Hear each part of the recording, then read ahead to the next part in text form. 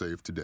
Allstate. Now that should be music to your ears. Not available in every state. New customer savings based on early signing discount. Drive-bys is an optional feature. Savings vary based on how you buy. Subject to terms and conditions. Allstate Fire and Casualty Insurance Company and affiliates. Smithbrook, Illinois. What do you get when you talk to a Dell Technologies advisor?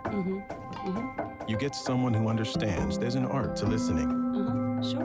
Who's able to hear more than what's being said and can provide tailored small business solutions that make you feel truly heard. I understand. Let's get started.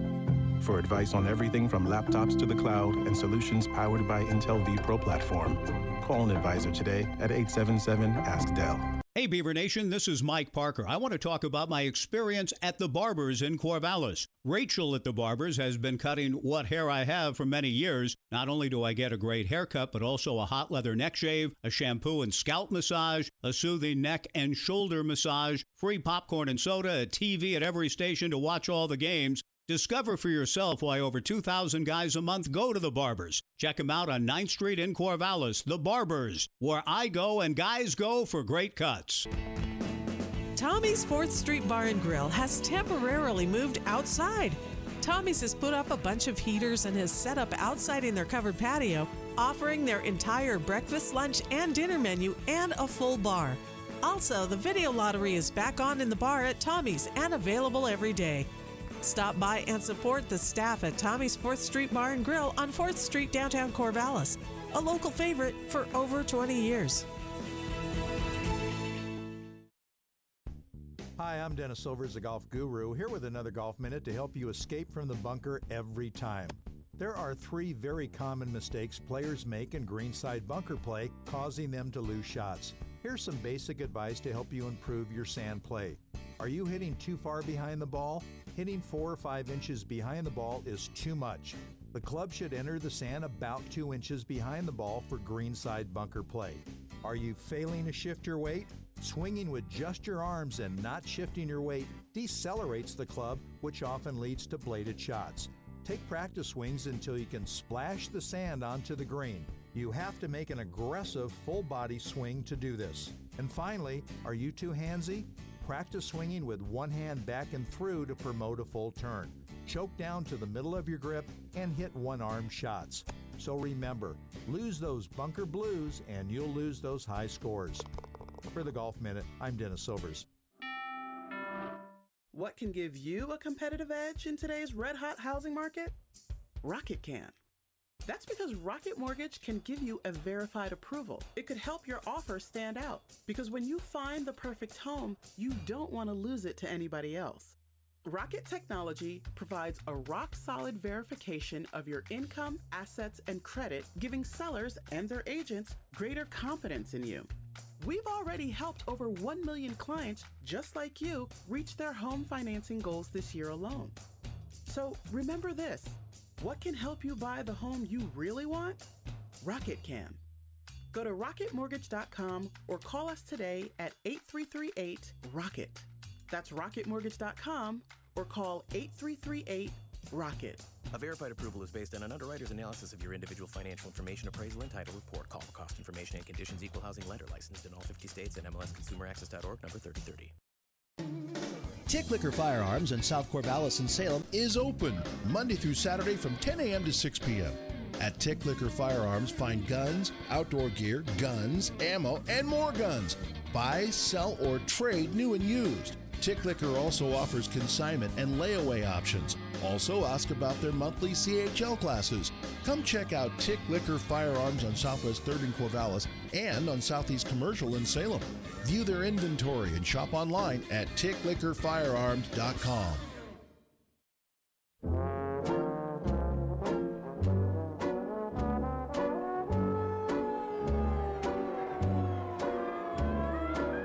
It's with joy that the student athletes are returning to the fields and courts.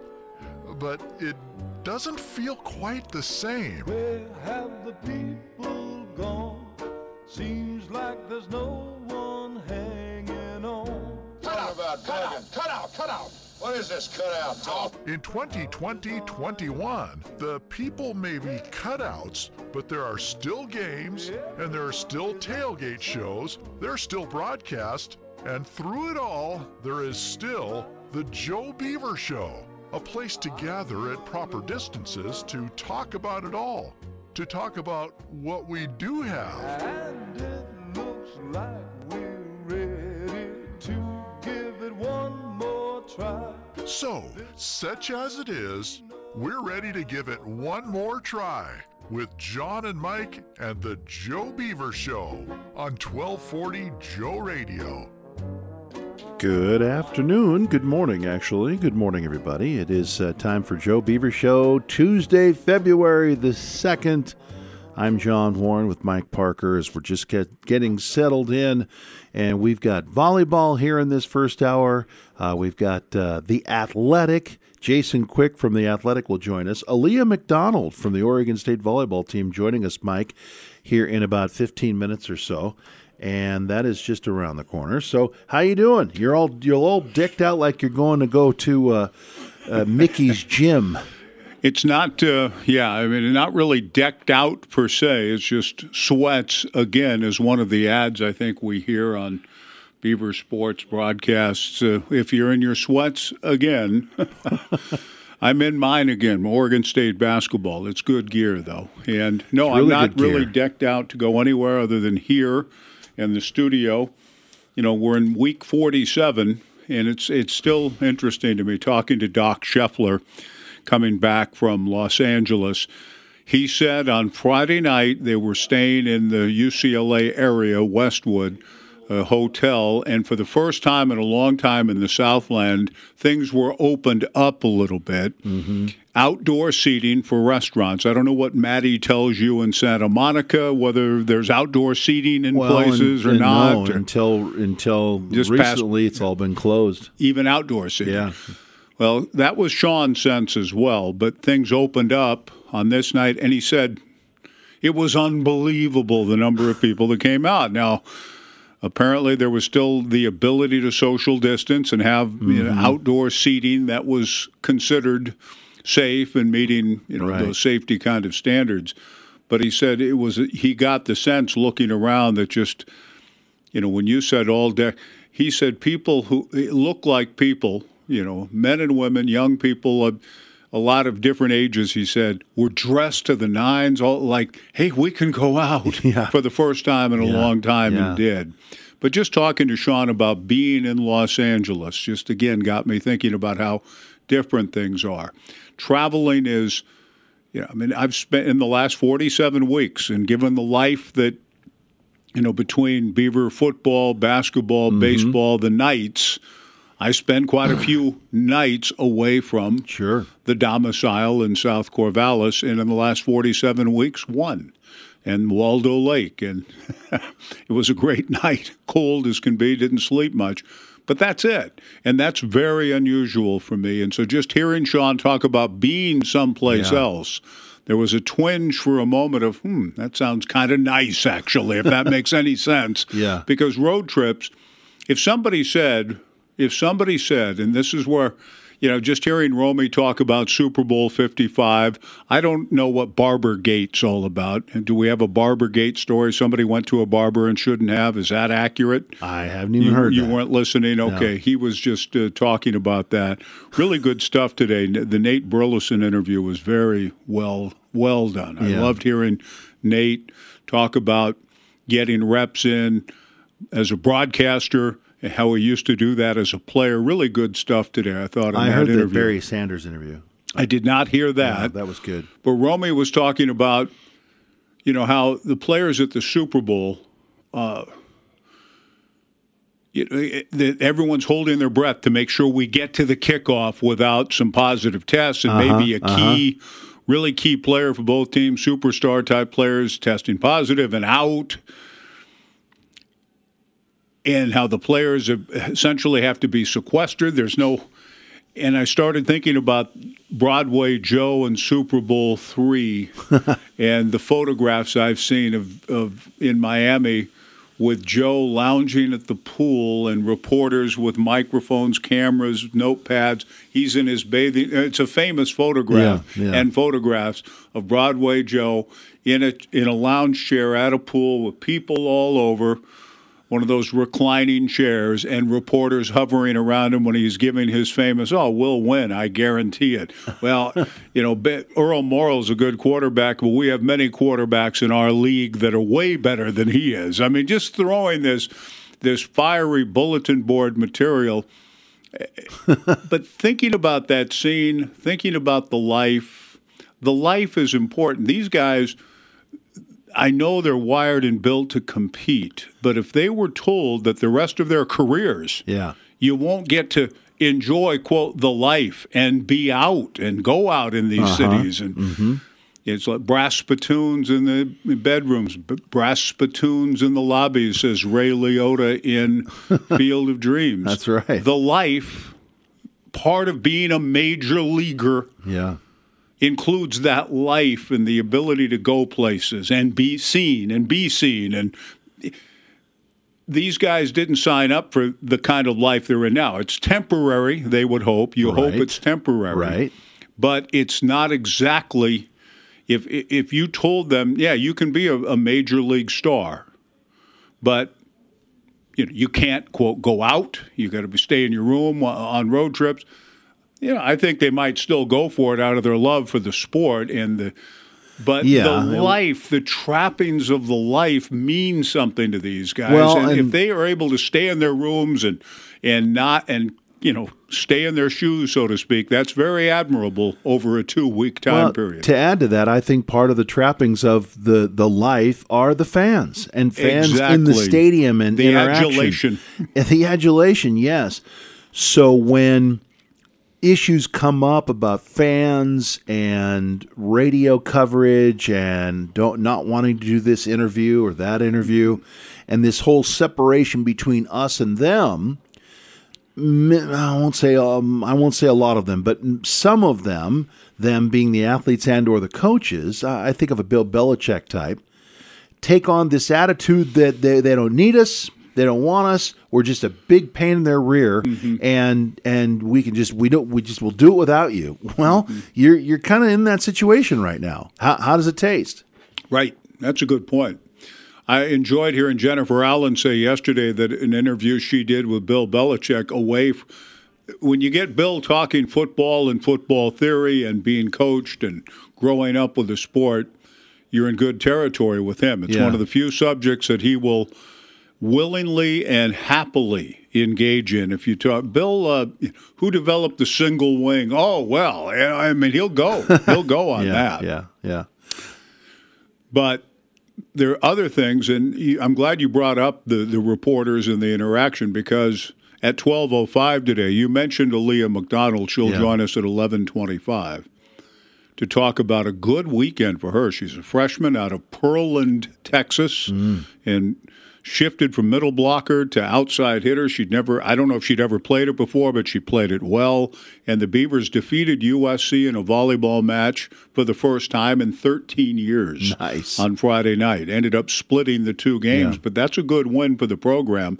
So we'll get to know young Aliyah here in a few minutes on the Joe Beaver Show. Then at 12:05 today, speaking of the give and take and the interaction, you played. And I'd almost like to hear it I don't know if you can get it queued up for purposes of this show. I have the Dwight part, not the Jason. Although you have the Dwight part here. Yeah. But you did have Jason this morning. Yeah, right. Okay.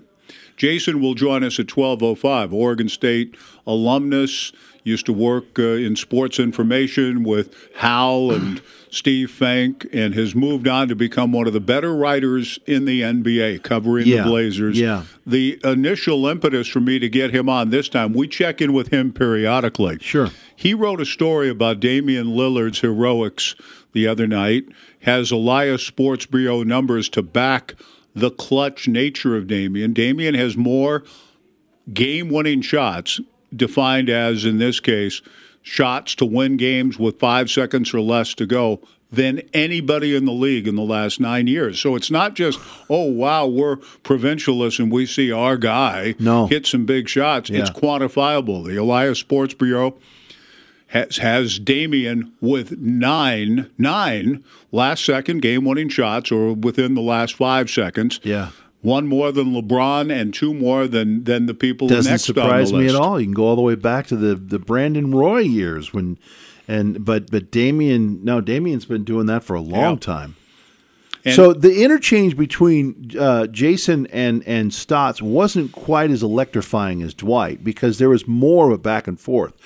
Dwight would say something, Terry would come back with a smarmy thing, and then they would go back and forth several times. Jason asked him, do you hold these guys accountable?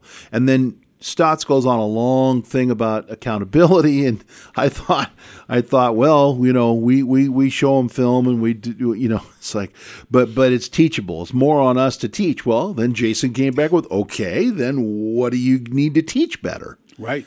And then Terry didn't like that so much, but went on to talk about different things that needed to be taught. And so those were the two exchanges, I should say, with Jason and Stotts. But the Dwight one was golden. It was golden. It was good. Nasir Little scored 30. Right? Yeah. And I didn't see any of the game or even listen to any of it. I saw the first quarter. And Nasir started. Yeah, he did. Must have had a decent game, but I sensed that when I hear people talk about high-scoring games in the league, they will often say, yeah, well, he scored 30, but it was in a blowout. Right. It was in a game that didn't matter. It was garbage time points. There were no pressure shots to be taken. It's a little bit akin to a pitcher in a baseball game. Yesky used to talk about it's not just the number of pitches a pitcher will throw in a given game. It's the number of pitches that are pressure-packed, that have weight on them. Mm-hmm. So if you come into a game and you're in long relief and your team's down 11-1 and you're given the ball in the third inning and you bridge that from the third to the seventh with no runs or one run and pitch pretty well, there's very little expectation in those pitches. Right. The game's out of hand, and one cannot say, "Oh, he shut out Arizona State for 4 innings. He must be really good." Right. You come in the third inning, and the starter got hurt, and you've got to come in and save the situation and go 4 innings of no hit ball after they had already. It's like 2-2. Mm-hmm. Different story. Yeah, exactly. Christian Chamberlain had a couple of outings of it like that in Omaha in 2018, where he bridged gaps and got the team to a situation where they could win a game. That's pressure pitching.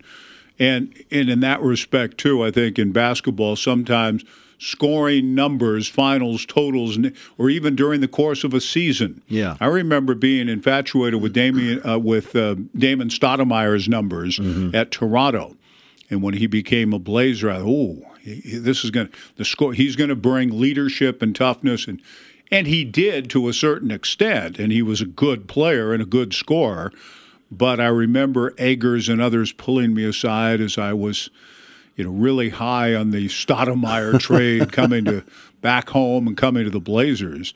They said, we like the move too, but know that in Toronto, they weren't good then. Yeah. The ball's always in his hands, and he's going to score. He's good enough to always be scoring, but what kind of games is he playing in? Right. What kind of pressure-packed shots is he having to take? And the ball's in his hands, and he's going to score. So Nasir Little's numbers last night, I think Dwight's point seemed to be well taken, that when are you going to start playing him more? Well, we started him. Yeah, I know, but, yeah, that was so disingenuous.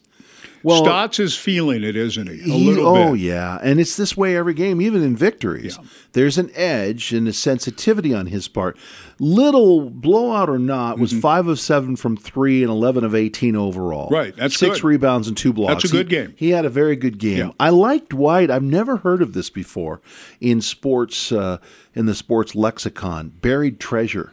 I like that for a guy that hasn't been discovered or is really good sitting on the bench and everybody thinks you should play him. I love that saying, buried treasure. But, of course, Stotts he was in a mode last night. I guess you get blown out, and you did. Yeah. 134-106, and they play the Wizards tonight. It's not going to be much better, I don't think. And that was a 28-point deal. It was almost 40 at one point. Right. 39-point lead. So, buried treasure, Stotts. I don't know what you mean. What do you mean, buried treasure? Of course you know what he means. later.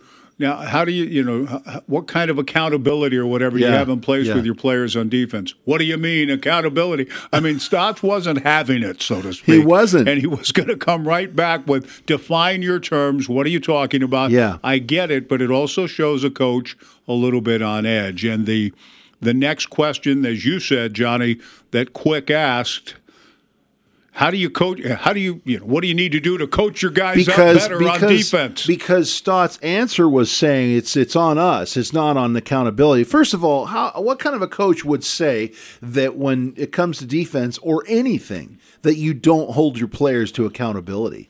He said we don't hold them to accountability. Right. Yeah, that's on everybody. He tried to gloss it over like, what do you mean you don't hold your players accountability? Well, of course you do. What he meant, I think, I'm trying to look at it.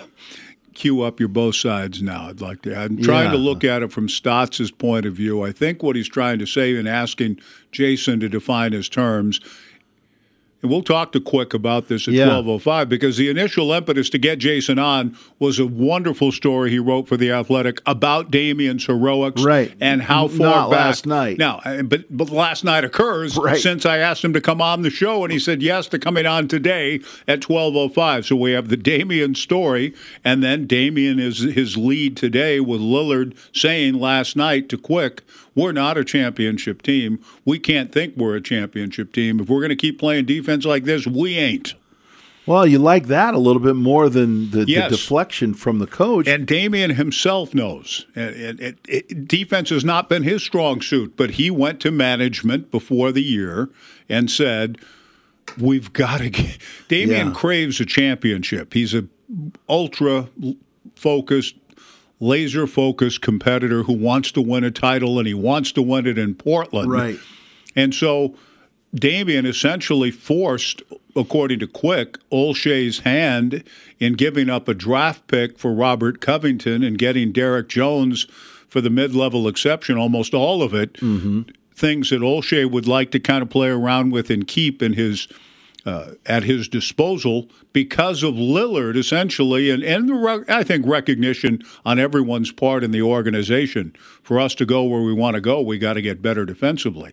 Those two guys, Covington and Jones, were brought in specifically to help the defensive effort, but also to appease Damian in the sense of showing Damian that he keeps saying, I want to stay in Portland, I want to win a championship in Portland. But if defense continues to be the culprit, and they're 27th, 28th, 29th in defense year after year in the league, Damian may at some point, even with his love for Portland, his avowed love for it, crave a championship so much that he might say, I got to go pull a Gary Payton or do something else and get one late in the career. Clyde Drexler getting one late in his career. Right, and I don't know how much meaning it would have for you if you love a place and then you go somewhere else just to get it. It's like you're buying yourself a title. True, I know. But, no, good exchanges. Terry, Coach Stotts, seems like he's been deflecting and been sensitive all season. But the one thing I noticed with Dwight and with Jason, now it's like, okay, no more tiptoeing. No more tiptoeing. It feels like that. Because, you know, with Dwight, when Dwight's trying to ask the question and Terry's saying, well, what do you mean? I don't know what you know. It's like, come on. You know exactly what I mean. And Dwight kind of ramped it up a little bit. It never got ugly between anybody. No. And I think Terry's a good enough dude. A nice enough guy. Yeah. But even so, even the nice ones can be pressed and pushed, cajoled a bit into a corner. And I feel like that's the tone I'm hearing. That's what's happening. Except I don't believe that they're out of line questions. No, they're not.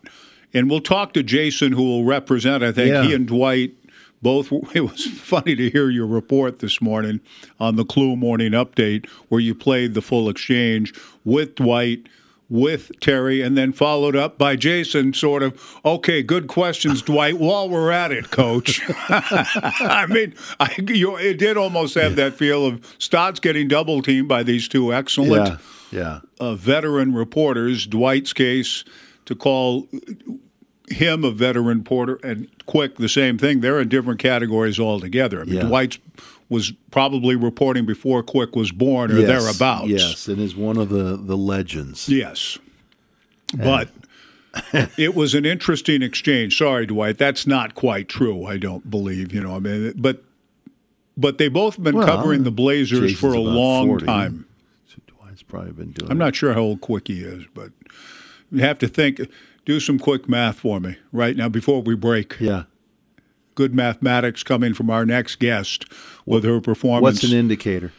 At Oregon State about 1992, 93.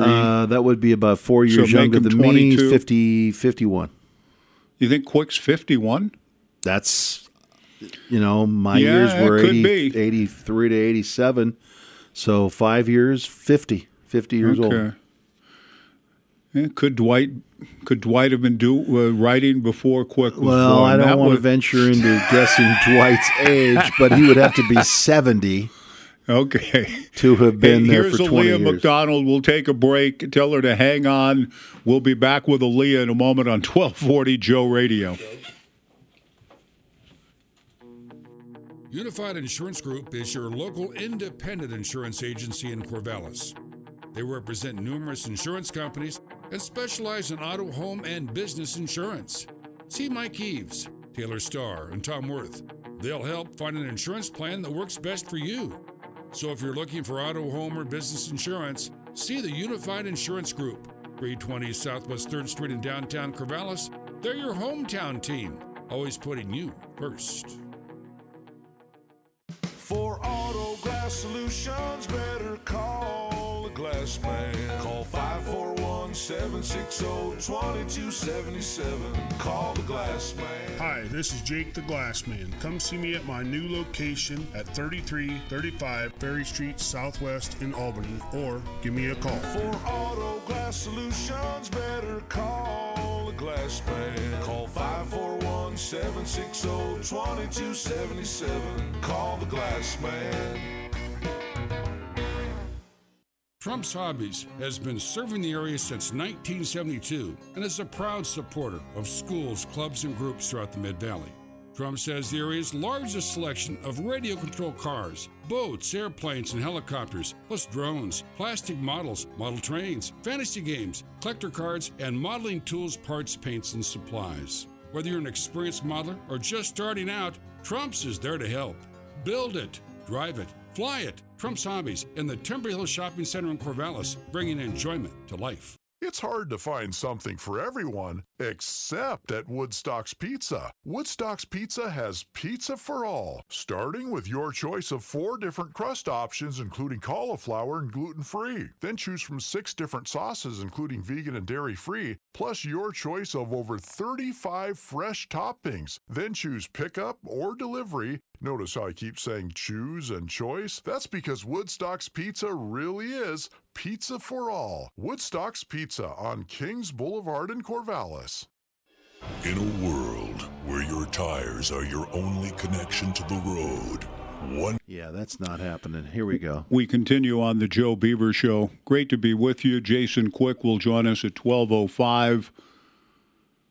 The Oregon State volleyball team with a tremendous win on Friday against USC, the first in 13 years over the Trojans, when our next guest, Aliyah McDonald, was 6 years old.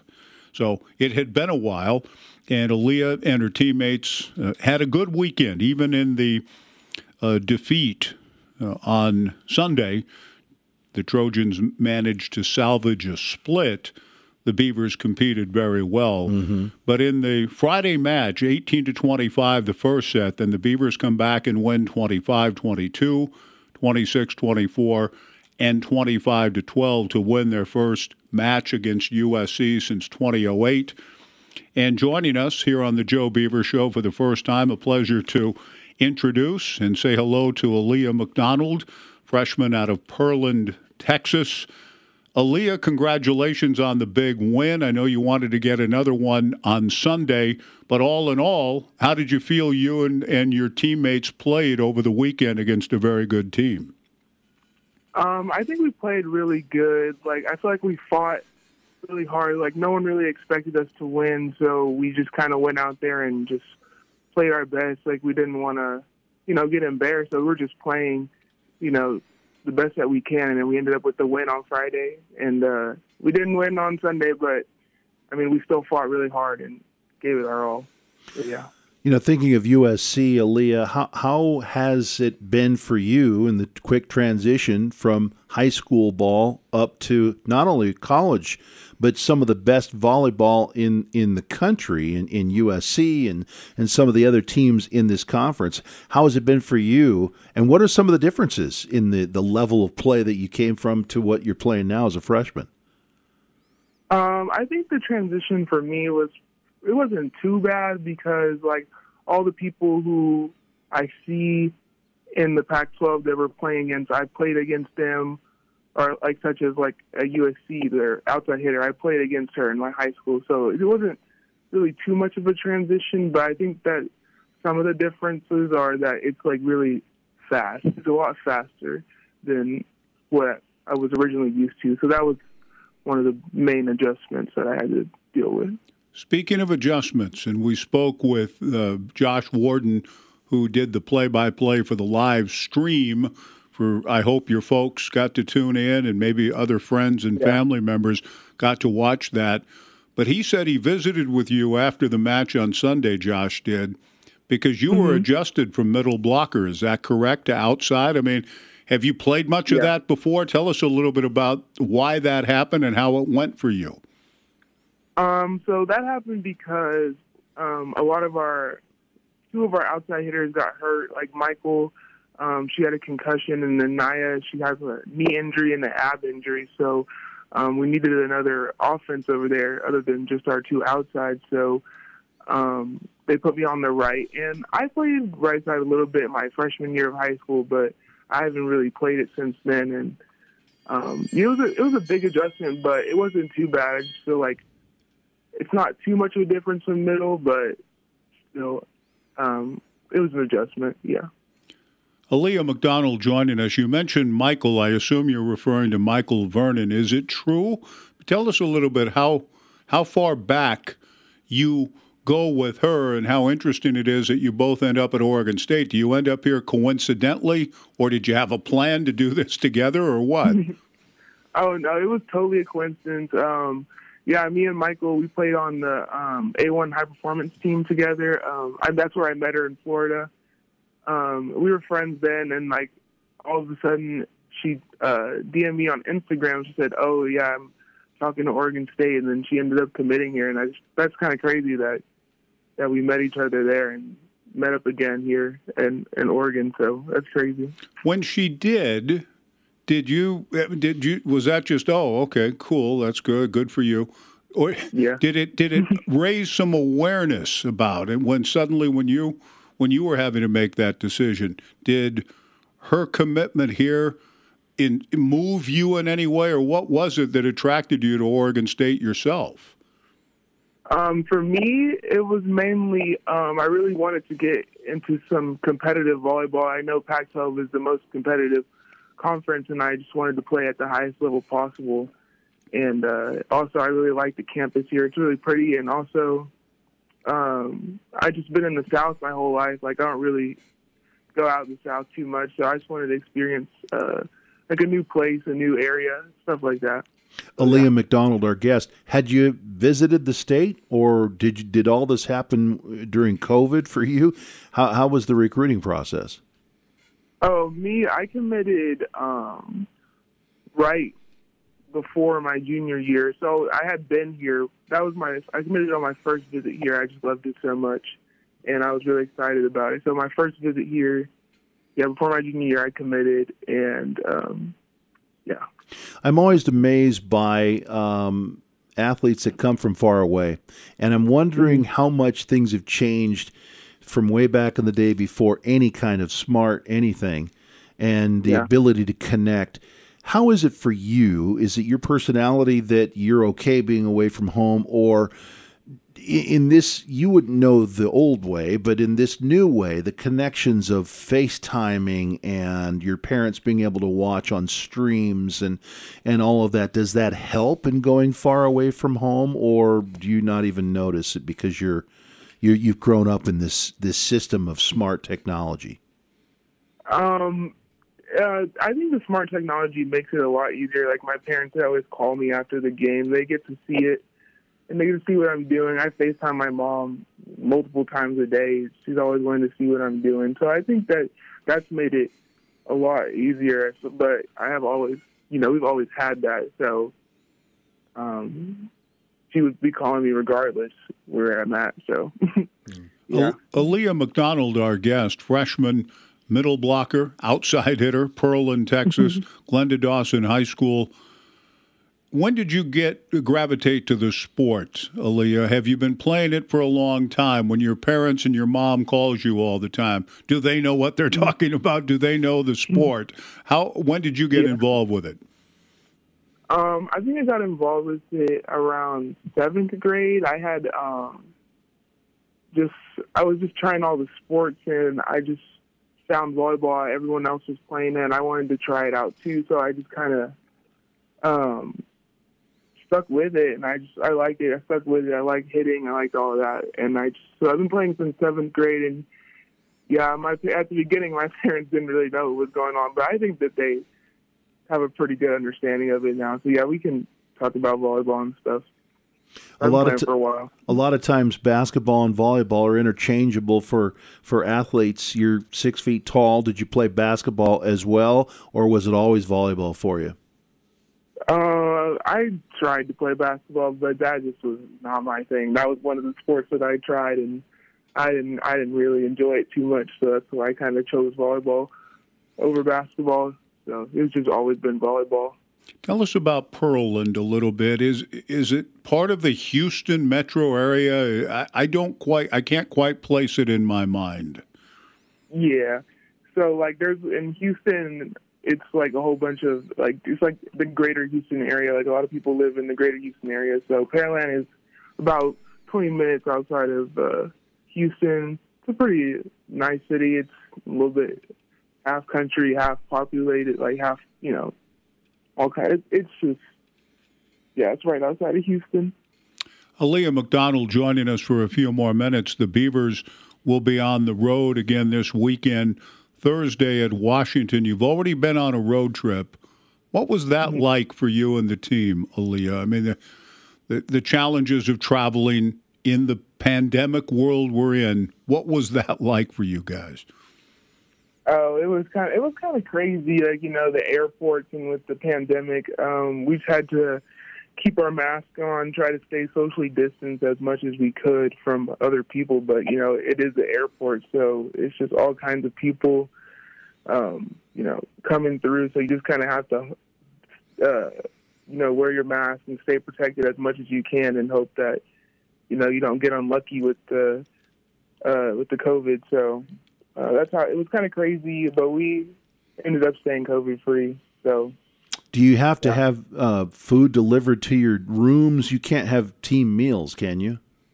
Oh yeah, that kind of affected our kind of team bonding, because that's where the team gets to talk with each other. But we couldn't quite do that because we have to stay socially distanced, even within the team, other than playing volleyball. So. Yeah, our meals were delivered to our rooms, or if they were delivered to us, we couldn't eat it together. We had to go back up to our rooms to eat it. So, wow. Yeah. What about playing the sport that is so intense, requires so much energy, and to wear masks during matches? How do you feel? Are you affected by that? I mean, could you tell a huge difference compared to, as you played your whole life without them? Yeah. Oh, yeah. Playing in the mask is so bad. It's so hard. It's just, especially when we went to Colorado, everyone was just breathing so hard on both sides of the net. You could hear them. And, playing with the mask, you just have to get conditioned, I guess, but it's very difficult. It's hard to breathe, and sometimes the mask gets sweaty. Makes it even harder to breathe. So, yeah, it's quite a challenge with the mask. I bet it is. Is there any way that you are used to it by now, though? I mean, I know that may be asking a lot, but have you just made the adjustment to it that, okay, this isn't cool, this isn't good, but it is what it is, and I'm kind of used to it now? Or is it just a challenge every minute you're out there on the floor? I feel like it's kind of a half and half. Just I guess it depends on where we're playing. Like whenever we were in Colorado, it was just terrible. Yeah. It was really hard to breathe. But when we're here, you just have to deal with it. As long as we get to play volleyball, it is what it is. So it's fine. We deal with it. Sometimes some days are harder than others with it. Aliyah, when you talk about condition and trying to be in optimum condition at all times for the sport, particularly when you go to a mile-high climate like Boulder, as you did, what did you do during the shutdown time? Were you able to go home, and did you work out and try to stay in optimum condition? Did you have the facilities to do that? Yes, when I went home for Christmas break, well, since I'm from Texas, a lot of stuff was still open. Like the gym was open, but I didn't really go to the gym just because I wanted to stay socially distanced. But all the stuff was still open where I'm from. But I know some of my teammates who are from here, not as much things were available to them. But for me, I stayed in shape. Just running, doing a little bit of volleyball. Like my old volleyball gym was still open. But we just had to take more precautions, like less people in the gym at one time. But it was still open and running. When you were able to get ramped up towards the beginning of the season, in terms of what Coach Barnard and the other coaches were asking you to do, in terms of making sure you were in shape and all of that, did you find it a little more challenging? Do you think, just trying to get to the level of the condition you need to play in matches? Or did it feel like a normal sort of training camp getting ready for the year? I think it was pretty normal. I'm pretty used to doing hard conditioning and stuff just to get in shape. So I thought it was pretty normal. The only thing is just with the mask, it can kind of get a little bit tiring. But other than that, it wasn't any different as far as what we're doing conditioning. It's just the mask. That's the big factor. Gotcha. Are you busing to Seattle? Yes, we are busing to Seattle. Okay. Fun. Final thing. It actually goes fairly quickly. The final thing for you, Aliyah, and that is, have you focused in yet on an academic major? I saw in your bio online that you were considering chemistry. Is that the direction you're going, or are you still contemplating what to do? Oh no, I'm a chemistry major. Yeah, that's what I'm doing. Do you have a goal? Do you have a career goal or plan in mind with that? I want to go to dental school to try and become an orthodontist. So that's my end goal with that. We're both dads, so when we interview athletes, we always want to make sure you guys are set academically. Got to make sure. Yeah. Well, that's admirable. That's a challenging a major, as you, I'm sure, have found out when John asked you about the transition, from high school and club volleyball to the Pac-12. Academics, I assume, have been important to you if that's the kind of goal and career you want to have. So online, remote learning, all of that, how's that been going for you so far? The online learning, it's okay. Like in theory, I was like, oh, it's fine. I don't have to go to class. It's so fun. I can just sit at home. But in reality, I really don't prefer online learning. It's quite difficult to just navigate all the assignments online and all the programs and all the different teaching methods. Not all the teachers really do traditional lecture because it's online, and it's kind of been difficult as far as that. I don't really like the online learning. So hopefully we can, in the next couple of semesters, maybe we can get back in the classroom, because I feel like that would be a lot better for me at least. It's a good, honest answer, and I think that a lot of people feel that way. Great answer. Thank you, Aliyah, for taking time for us. Congratulations on the big win over USC, and a lot more to come, it sounds like, this year for you and your teammates. So thanks for taking time for us. It's good to meet you, and welcome to Beaver Nation, and look forward to watching your career unfold. Thanks for joining us. Thank you. Aliyah McDonald, freshman from the Houston area, Pearland Texas, Glenda Dawson High School. I thought I detected her pronouncing it as Pearland. Pearland, I think you're right. And like pear and then land. A Pearland. Yeah, and I've been saying Pearl and had no idea. I would have said the same thing. I've come across it. I've never heard of it. Any text? Well, one other time, I think, in writing charts for a game for another team, I wrote down so-and-so for where a kid was yeah. from, yeah. And I have, and I do. You're right. When I mentioned Pearland, I thought I heard her say pear. Yeah, and it makes sense, too, if you're playing a team like Houston, and you were down there. You were in Houston, so. It's possible that's where I wrote it. Pearland. Yeah. Any Texans in our midst? Oh, yeah, it's Pearland. Doesn't sound like it's too far outside of Houston. No. Little suburb. Yes. Let's take a break. If you have any thoughts, 497-5356 on the Downward Dog Sports line, the University Honda text line, 497-5356. Anything we've touched on, any of the interviews, conversations from the last few days, we've been busy with guests and probably will continue to be. But if you have something you'd like to share, feel free. I got to just say, I know we just briefly texted a couple of lines. That Fearsome Foursome special was fantastic. It was so good. I came away from that convinced that even in the modern day, it translates over best defensive line in all football history. I'm glad, John. You were texting me while watching it saying, this is great. Did you know? Yeah. The people who put that together did a great job with it. NFL Films, Jennifer Allen.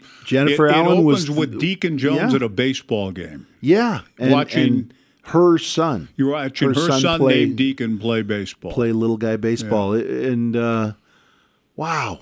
I learned a lot. Like, think about this. These guys were in their 70s probably when they did the one scene where Deacon and Rosie were sitting there together. Yes. And Deacon was saying, he was talking about, well, he wasn't talking about it, but Jennifer's pre-produced piece was showing how Deacon had grown up where he had grown up, and the what he had seen with racism and all of that in his early years, and then they would show pictures of him really, really mad, really angry, and you could feel it in his soul. And here's this hunched over little guy in his late 70s.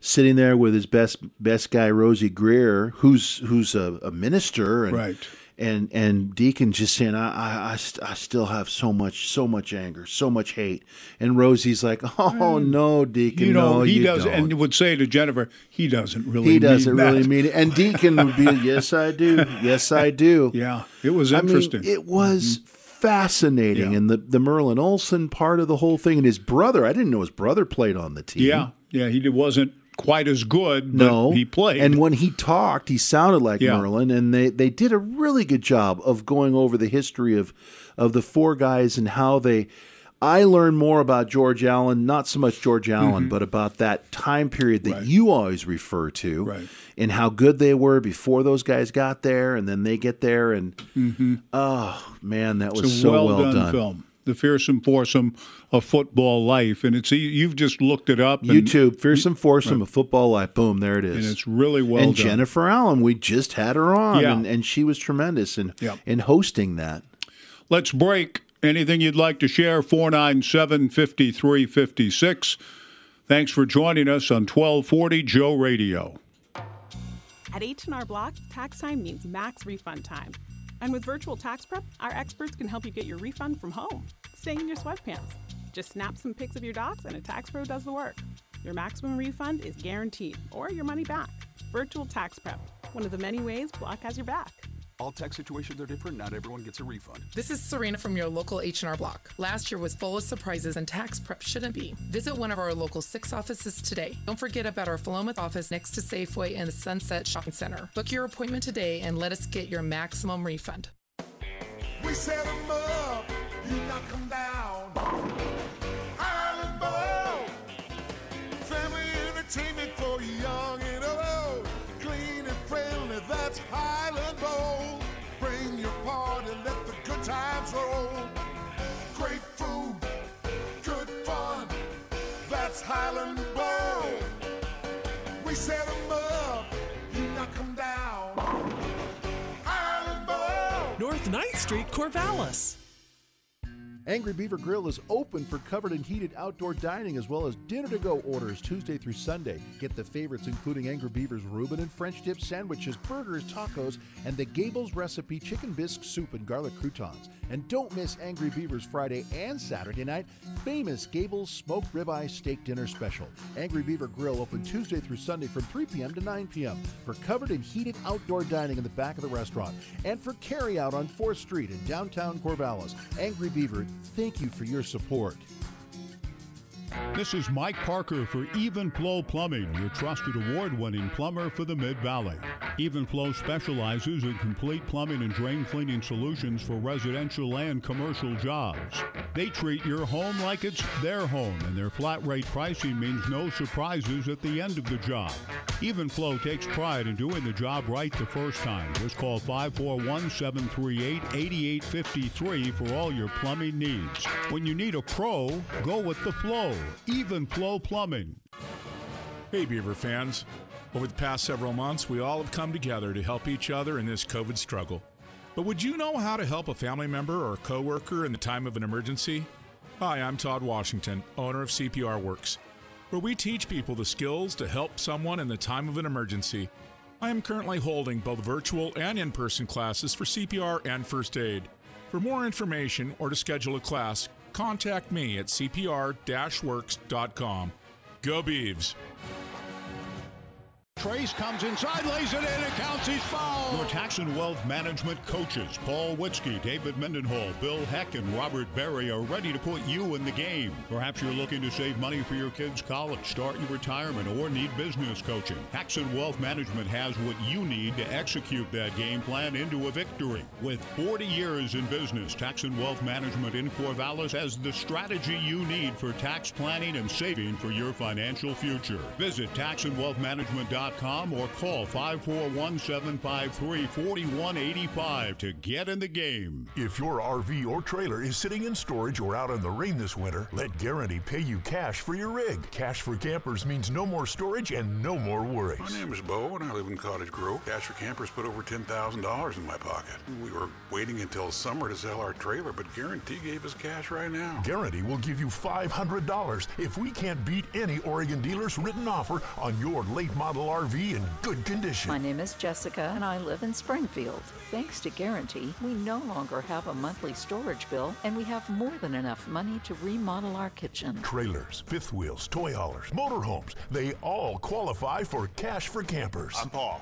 We have been stuck at home for about 9 months now. Guarantee made it really easy for us. No hassles. They came and picked up our fifth wheel at our house and delivered our check. Text RV for me to 55678 for special offers or visit Guarantee.com. That's RV, the number 4, me to 55678. Guarantee RV is here to help you put cash in your pocket. So the question is, and you were asking Aliyah about, in a sense, her social media savvy and the ability to stay in touch with parents and friends. Right. That's commonplace to the youngsters of the age. And so they're used to it, and the ability to watch streams and do FaceTime and all of the other platforms. It's just common vernacular in their lives. That's how they engage with parents, friends, people in that world, unlike what we grew up with. Right. So she's comfortable with it. So she could answer this. My daughter Lydia could answer it. Maddie probably could. Josh probably could. The orange one probably could, but I'm about to ask it. Well, the orange one looks everything up, so I don't know what he knows organically. Well, that's a good point. And I love you, Dave. I'm just teasing. But I think he knows a lot organically because he does engage in the platforms a lot, too. Yes, he's very smart. But here is something I saw from Louis Botero, a former academic advisor at Oregon State, my daughter's advisor when Lydia was attending school at Oregon State. Good man.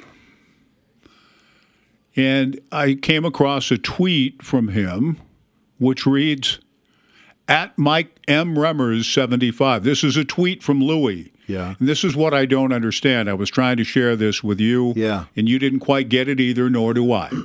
At MRemmer75, this is Louis' tweet. At Remmer75, at least when you're trending, it's with Hal Holbrook and Groundhog Day. So, and then the next thing you see under that is he's retweeting something from a company called Fortnite Creative, come visit, promoted by Verizon. And there are 3 lines here. Mike Remmers, All the President's Men, and Ned Ryerson. Now, Ryerson is the guy in Groundhog Day, a film I heard you this morning say doesn't quite do it for you like other Bill Murray works do. Yes. But I like, anytime Groundhog Day is on, if I'm channel surfing, the test of a film's staying power is, will you check it out or watch? Right. And the answer to that is yes. I always do, and I usually laugh. I enjoy Groundhog Day. I'll give it one more try. Ned Ryerson, that's a funny little ongoing bit with Bill in Groundhog Day. Ned Ryerson. But here's the category. Mike Remmers, All the President's Men, and Ned Ryerson.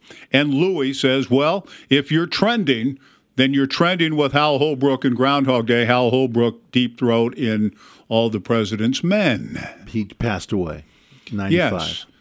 The Hal Holbrook or the Deep Throat? No, the Hal Holbrook died. Because I think Deep Throat's identity was finally was revealed a few years back, too. Whatever the case. But that's an interesting trio there. Remmers, the film All the President's Men of the book, and Ned Ryerson. And according to this, Remmers was trending with those other 2 categories, All the President's Men and Ned Ryerson. But I'm trying to figure out, and you said to me, well, what does that mean? Well, I don't know what that means. You said to me, why is Mike Remmers trending? And I said, how do you know? I know what trending means. I know that it means that if a certain number of people are your name's coming up a certain number of times, you're quote unquote trending, which is a level of which it's a high level. You're trending on Twitter means right now everybody's talking about you. There's a threshold, though. And there must be a threshold that says you got to get over this number and you'll be considered trending. That's fine. I understand the concept. But where on my phone, on my Twitter app, where does it show who's trending? I don't know. Because when you said, why is Mike Remmers trending? I'm like, wait a second. How do you know where's trending? Because I don't know. I know the concept, but I don't know how you find that on the app. How do you know who's trending? I would have no idea if I hadn't read Louis B's tweet that says, at least if you're trending with Holbrook and Groundhog Day. Right. That's you got it from someone else. Right. And he's got 3 here. Remmers, All the President's Men, and Ned Ryerson. Well, I can understand Ned Ryerson and Mike Remmers, but All the President's Men, that doesn't why make was sense. that suddenly That's trending? Which one doesn't belong with the other. In this case, yeah, Mike Remmers starting, and probably there are a lot of articles, I'm sure, about and what Rome and Burleson and others were talking about. The biggest issue in this game is the makeshift Kansas City Chiefs offensive line. Can it hold? Right. Can it give Mahomes enough time to do his thing? So for bettors and for Kansas City fans and even for Tampa Bay fans, I can see Mike Remmers' name easily be a trending topic. Right. Ned Ryerson. It's Groundhog Day. Right. But you're right. The outlier here is All the President's Men. Why is that trending now? Yeah. What's going on in the world that's making that happen? But more than anything, and I'll ask Josh because he knows everything about this stuff. But where on the screen do you see if something is trending or not? I don't know. But the same question we asked many times, I've asked. You've answered, I guess. Trending has a certain threshold, as did a so-and-so video. I've laughed. I remember I used to say to you years ago, well, the video's gone viral. Oh, well, at what point do we consider, what does that mean exactly? Is there a point where, it's a viral video now, it's gone viral? Does it just mean it's being viewed a lot? Or does the a lot have an actual quantified, is it viral? Yes, it's viral now. Yes, that I can never answer. I can never answer that. I don't know. other than common sense saying that there's a whole lot of people watching it, so it's just something that's used. It's just a term used, even if there may but not there be a might specific be a quantifiable threshold. number for it. Okay. Well, that is interesting to me that our own Mike Remmers is part of, at least was for a while, about 4 hours ago, trending on Groundhog Day. So Josh writes to me, this is interesting, and we don't have time to call him down the hall. Look it up ourselves, but Remmers, he said Mike, but he meant Remmers. Mike went trending because of some beef with Jason Pierre-Paul. Remmers has a beef with Jason Pierre-Paul? Well, one or the other. So then he goes on, he just wrote me, he said Jason Pierre-Paul said that he didn't know who Mike Remmers is, and Pierre-Paul is a defensive end for the Bucks. So he'll be matched up with Remmers. Then Remmers said today he didn't care what Jason Pierre-Paul said. I love it. Now everyone's going to be watching that matchup. No, I know. That's funny to me.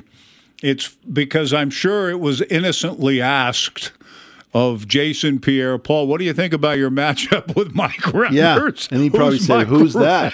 Hey, what's the over-under for the term of the word Oregon State?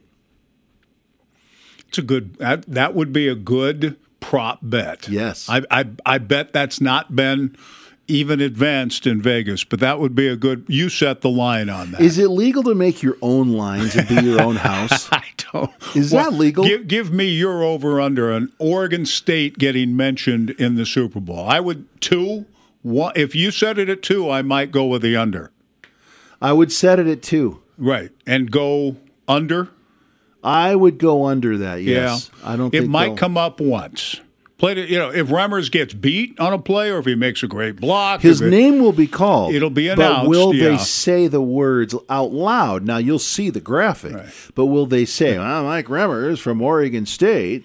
Right. How often will one of the main broadcasters say Oregon State? The over-under's at 2. That's the only prop bet I'm interested in, by the way. I just want to know if I could be my own house. and take the action. I don't think that's legal. Coming up next, we have a conversation with Jason Quick. And it's a timely one for 2 reasons. My original point in reaching out to him, the amazing heroics of Lillard the other night, that 2-shot stretch was as impressive as I've seen him. I haven't followed the team day in and day out like the great fans do. But that stretch to beat Chicago with 2 threes in the last 9 seconds was as impressive as anything I've seen him do. The length of the shot, the difficulty of the final shot. Because it was 2. Yeah, one from 37 feet and the other kind of rising high and almost falling out of bounds as the clock's expiring to hit a 26-footer. I mean, legendary is the shot against Houston in the playoffs, but I don't know, the other night might surpass it. It was big. So Jason wrote a great article on Damian about that and the origins of that kind of toughness and killer instinct. But now we have last night's defensive game to talk about with Jason as well. Here's the microphone. This thing on. This is KEJO Corvallis. Everybody hear me? We're on in 5. And cue ID. 1240 Joe Radio. I'm Jim Chesko with Your Money Now.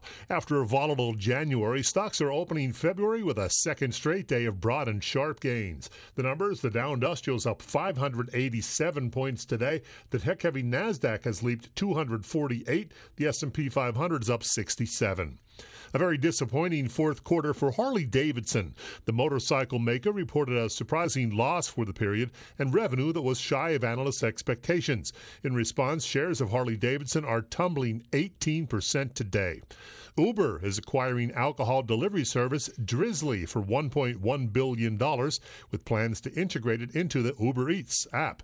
U.S. oil prices soared again today, hitting their highest level in just over a year. March crude jumping 2.3% to settle at $54.76 a barrel.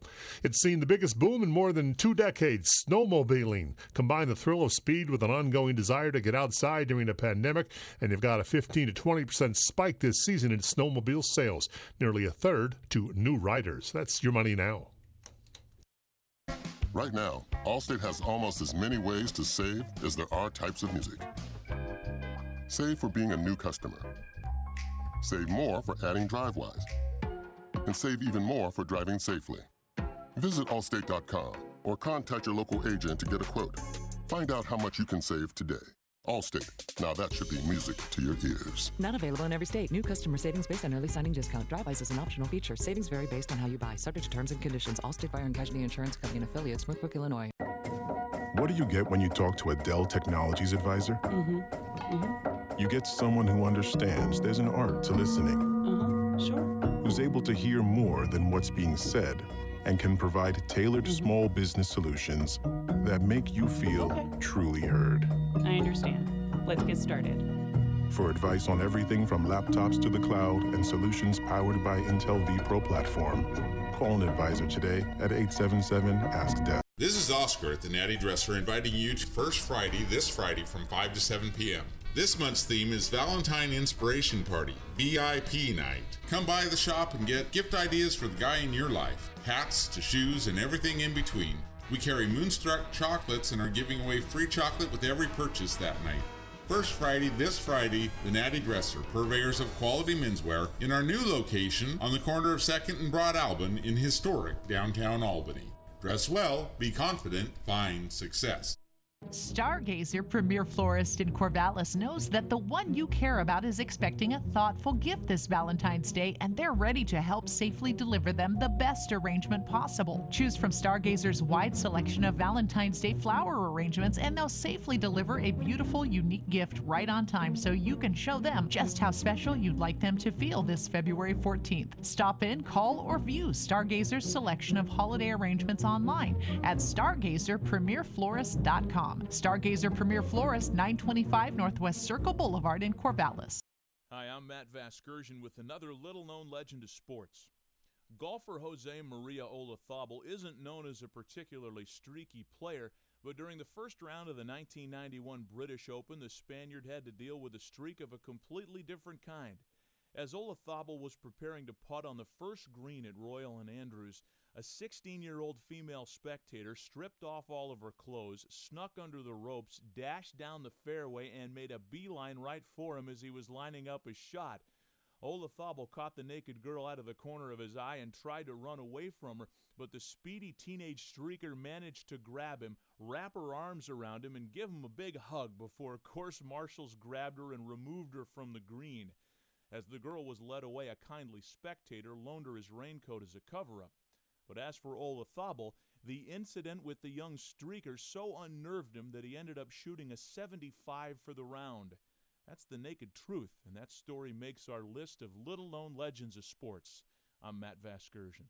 What's in store this week at Staples? Everything you need for a totally productive workspace. Staples has the technology, supplies, and furniture you need to upgrade your workspace at amazing prices. Like right now, select chairs are 40% off. Plus, when you buy any office chair, get 25% off all desks, file cabinets, chair mats, bookcases, and lighting purchases. Shop in store or pick up curbside. Upgrade your workspace and save at Staples. See staplesconnect.com for details. Ends 2/27/21. In-store only. While supplies last. Curbside available at most stores.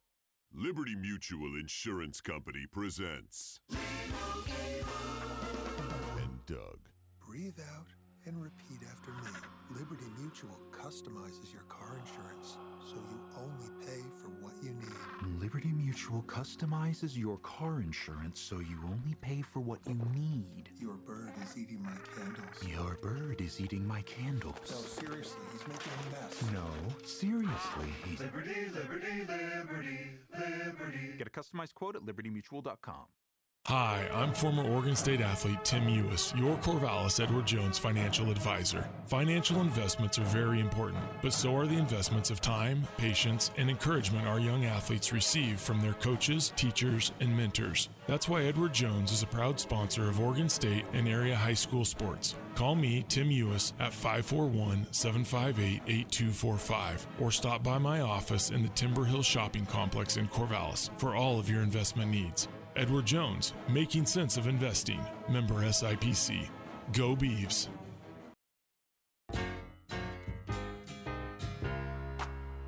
Welcome back. Welcome back. Welcome back to another day in the life of the Joe Beaver Show with Mike Parker, whose name brings instant recognition. It's a Mr. Parker. Who? Mr. Parker. Who? 30, 25, 20, Ken! I'm pretty busy right now, Mr. Parker. Yes. Beavers! Mm-hmm. And the Beavers! Now, Mr. Parker. Now, just calm yourself. Goodbye. I'm excitable. Mr. Parker is not alone, of course. Hey, which way the other fella go? The other fella. You wait right here. I'll go get Warren. John Warren, the most humble man in sports. Oh, yes. I helped write the game. No. Oh, toured the world, giving lessons and also lecturing. This is good. This is real good. I'm really proud of our team. And the Joe Beaver Show always seeks fellowship. Is there a doctor on the stands? Why, yes, I'm a doctor. How do you like the game, Doc? So, here living the doc life are Mike Parker and John Warren with the Joe Beaver Show on 1240 Joe Radio. We head into the second hour. It is a pleasure to welcome a friend to the show and just a friend through the years in the business. Oregon State alumnus Jason Quick, writing for The Athletic now, and the initial impetus, as Jason would attest, was not the little set to last night with Terry Stotts following the Blazers' 134-106 loss. We will get to that, and I know he'll understand why. But I read a wonderful story by Jason in The Athletic about Damian Lillard's latest game-winning heroics, with the headline, the game-winning shot was 22 years in the making, and Damian saying with a sense of understanding, and I think he's right, quote, "This will be a special one," unquote, and I think will be remembered for a long time for all that it entailed. And Jason, who has done some excellent stories on Damian in the past, I felt, Jason, and Jason, great to have you with us. We'll talk about last night, too, in a moment, but I want to stay with my original impetus to have a periodic visit with you, as we do and always appreciate. The sense I got from that story, even with all the work you've done on Damian and covered him for so long, that it sounded like, unless you've conveyed this in other stories that I've not read before, learned some things about the drive and the motivations and all that makes up Damian Lillard. Did you? Yeah, I certainly did, Mike. There's things that have happened in Dame's life that he has identified that, okay, this moment formed me. This time shaped me. And he doesn't forget that. And I think he often finds himself reflecting back on those moments. And occasionally, just through reporting and being around him, we are lucky enough to be let in on that and get a window into his upbringing, which helps explain why he is so remarkable. The other night, it's funny because originally I was working on a story about his high school years and about how, as a sophomore, he transferred to this private school where Jason Kidd went. And after averaging like 28 points as a freshman at a different high school, he comes to this private school and he's benched. He's not playing at all. And it killed him because basketball is his life. But anyway, so I was reporting this story. I had uncovered the story of him not playing in the course of another story I was doing about his relationship with Coach Stotts and how he views coaches and what he needs to get out of a coach. So he told me this story, and so I said, okay, I'm gonna dig a little deeper on that. So I started calling his AAU coach. I called the coach that essentially benched him as a sophomore, and started talking to his brother. So I was reporting that as these games were going on, and by luck, I happened to call the coach who he had a beef with who benched him. And I talked to him right before the Chicago game. And so then I got done with that and then watched the Chicago game, and he hits this miraculous shot to complete really improbable comeback. The Blazers were down 5 points with 9 seconds left, and he had a 37-footer. They get a jump ball on the inbounds. The jump ball kind of pinballs to Damian, and he makes a fall-away three-pointer at the buzzer to win. So after that game, I asked Damian, this is a common thread of what we've seen from you. Never give up. Don't count me out. That type of. And I asked him, where does that come from? And he told this wonderful story. He kind of chuckled at first and told this wonderful story about him as an 8-year-old and playing football in Oakland. And he didn't really like it. Fake being sick to get out of practices, hated standing in the rain, just didn't want to be there. And after a year, he goes through it and he quits, and his family is ultra competitive, and they laid it on him, saying that he was scared to be hit, didn't like contact, all that kind of stuff. And so he said, you know what, okay, I'm going to go out one more year. And he went out, and he ended up being a standout. He says Defensive Player of the Year, was all over the field. And it was kind of the first experience of standing up to people and showing some toughness and proving people wrong that, no, I can do this. So anyways, I wove that with his high school experience of being benched, and what really stuck with him is he tried to confront the coach, or not confront him, but ask him, what do I need to do to get on the court? And he felt the coach took that the wrong way, and which further kind of cemented him on the bench. And at the end of the year, they had this conversation, and the coach is like, do you realize how difficult it is to make Division I?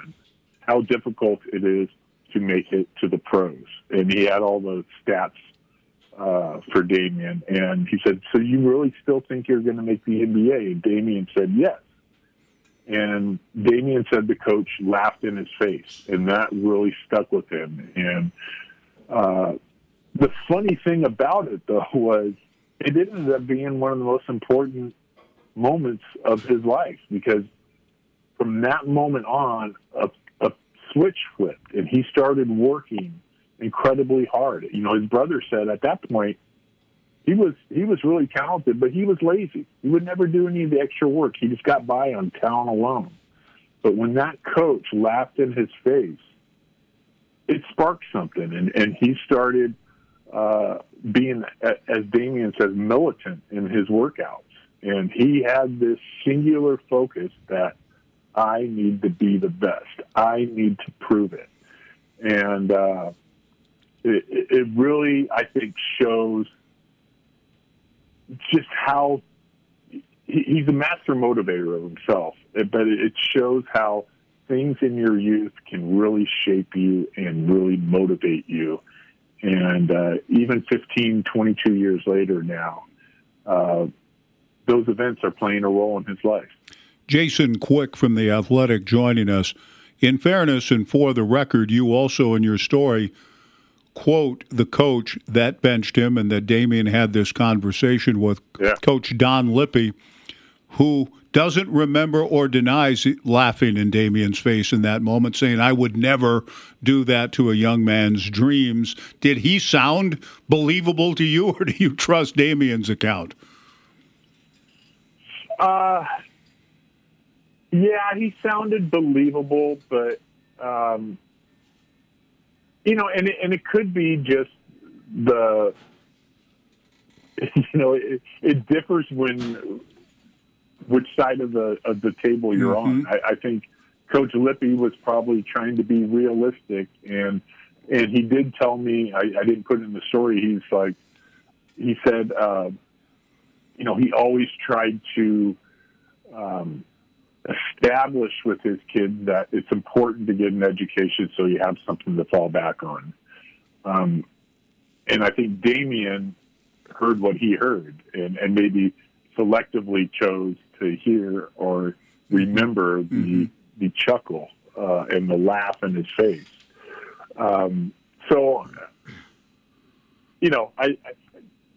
Coach Lippy did not sound like a mean-spirited or egotistical coach when I spoke to him. And he's, to be honest, he's a highly decorated coach. 895 wins. I think when they start playing again, if he gets the 5 more wins, he'll be just the 5th high school coach in California to record 900 wins. So he's a very accomplished coach, but Dame wants nothing to do with him. And Coach Lippy has tried to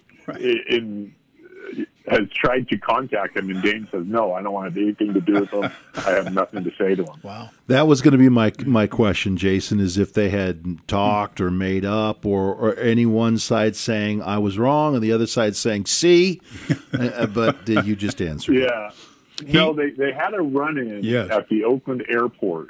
It was a few years after that, and Coach Lippy's son was in the same AAU program as Damien. Not the same age, but they were the same program. And they returned from a trip from Los Angeles, and they met eyes in the baggage claim. And Coach Lippy came over and said, "Hey, Damien, how you doing?" And Dame said, he just said, "Fine." Didn't have eye contact or anything, and walked past him, and that's the last he spoke of him. Well, he did. Your story contains the gem, though, that this beginning of this ultra laser focus that's become legendary for Damien, even Houston, his brother, as you report, says the moment that Damien felt that Don Lippy laughed at him about his goal Damien's goal to be in the NBA, he transfers to Oakland High. You write that from St. Joseph's, where Coach Lippy had coached him and reportedly laughed at him. He plays for Oakland against Lippy the following year and dominates, tears him up, and had something to say to Coach Lippy during the course of that game against him.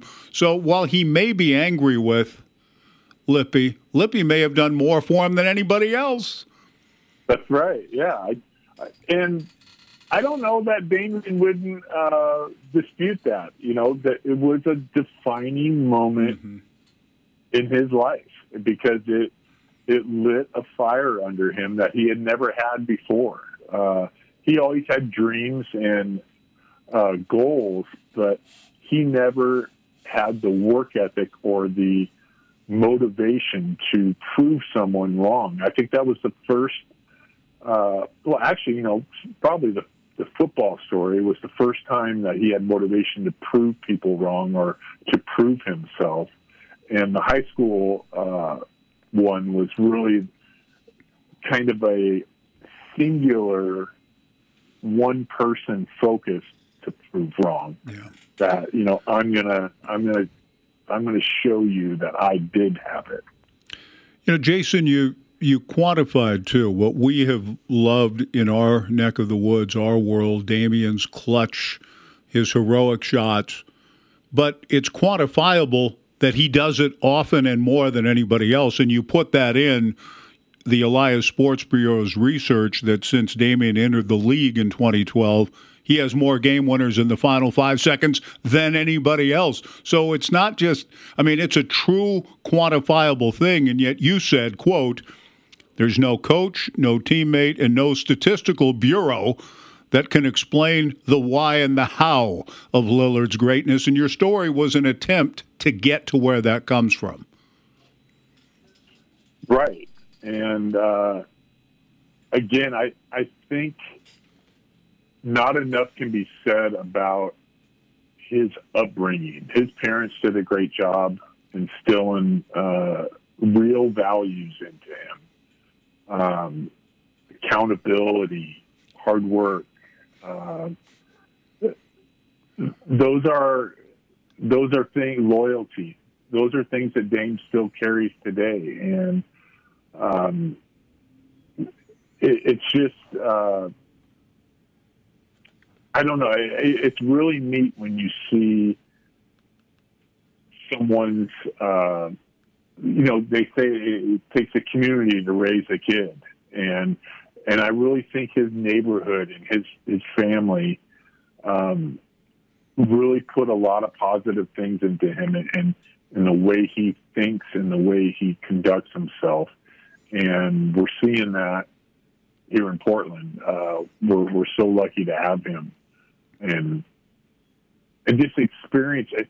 The more you're around him and the more you hear him talk, you understand what a powerful force he is. And I know that might sound like hyperbole and a little gushy, but it really is something when you're around him and you interact with him and you hear him and see how he affects other people. It's really, really powerful. In closing, Jason, then, and I'm glad we got to explore, and thank you so much for the story. And again, your work alone is reason, particularly for Blazer fans, and we have many up and down the state, to subscribe to The Athletic to be able to get these kinds of stories in depth.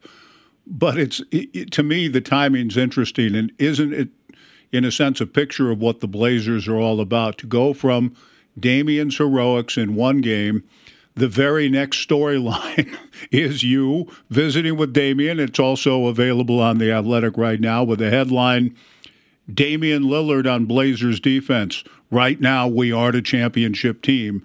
As he told you in a conversation of a different kind just a couple of days later, the latest game last night, 134-106. For our listeners, Jason, what did that story entail? And it entails a conversation John has played already between you and Dwight and Coach Stotts after last night's game. Well, it's kind of a layered story. But in a sense, Damian puts so much of himself into this franchise. And he has been incredibly loyal to this franchise. And his singular goal is to win a championship. But here we are 9 years into his career, and they're no closer to a championship than when he was a rookie. And the reason is because of their defense. They have the 29th rated defense out of 30 teams in the NBA. And you can't win a championship in this league when your defense is that bad. And so, he turned 30. He's got 3 kids now. It's a reminder that time's wasting. His prime is fading. And the Blazers are just kind of spinning their wheels with a coach who's struggled to adequately coach defense. And so I'm kind of raising the question of, in my article, of where is this franchise? Are they okay with being in the playoffs, filling the stadium and having a likable team? I don't know. Right? We haven't heard from the owner, and that's not the worst thing in the world to say. That hey, as a small market team in the NBA, we're content with being competitive and having a good product to put on the court. But I think there are some people, a lot of people, and Damian Lillard included, that expects a little more. They want to chase excellence. And if they're really serious about chasing excellence, then I think they need to look at why the defense isn't better. Why the reason this team is being held back right now is defense. Their offense is great. They've got a great franchise leader who is a great proponent for culture and accountability and doing the right thing. They have everything but defense. So it's time to look at that. And can Coach Stotts implement a defensive system and teach it to these guys so it's effective. The answer to the last 2 years is no. He's done it twice in Portland. He's been a top 10 defense. But for the most part, throughout his career, he has been in the bottom third of the NBA as far as defensive coaches. So I think we're reaching a crossroads here in Portland where after 9 years, you have to ask yourself, where are we going? Where are they headed? And it's been a fabulous run. It's been widely successful, but what are their goals? Where are they really trying to reach? Jason, is this a collection of players that can play defense, can play better defense, but aren't? And when healthy, too. I mean, let's... Right. Yeah. Let's say they're all back, all healthy. Would there be an expectation that this collection of players should be much better? Well, I'll tell you this. The top executive, Neil Olshey, who is the architect of the roster, he certainly believes so. He believes that he has given the coach adequate defensive players. And Mike, you touched on it. They have been snake bit with injuries. Yusuf Nurkic broke his wrist, and he's really the anchor of the defense. He's really good, mobile, smart, protects the rim.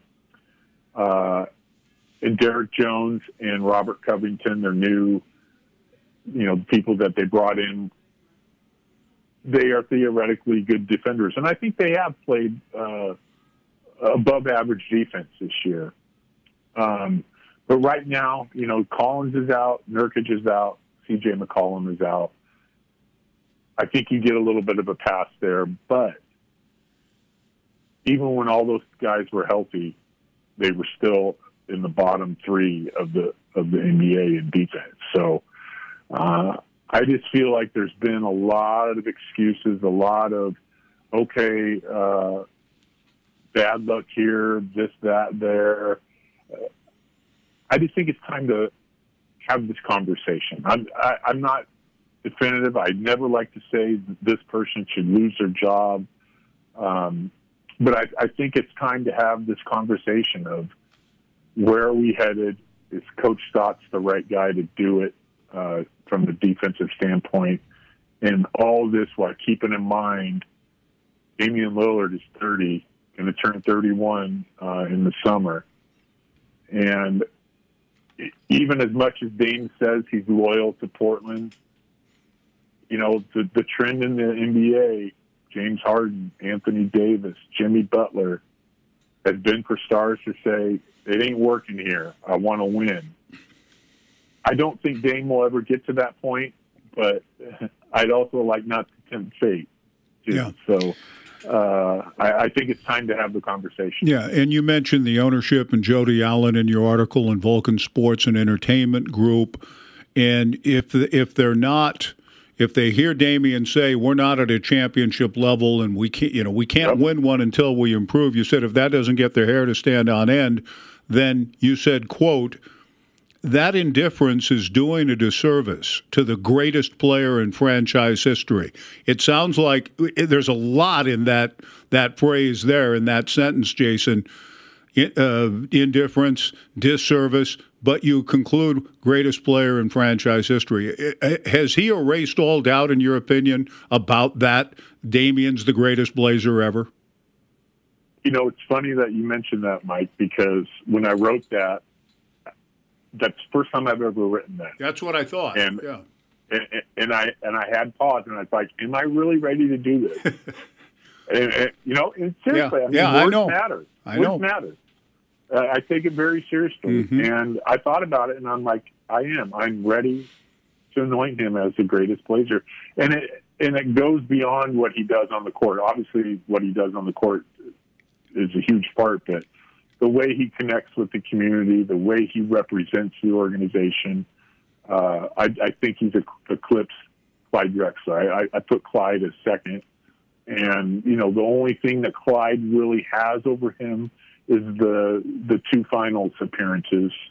But I think Dame in about 2 years, he's on pace to surpass Clyde's scoring mark.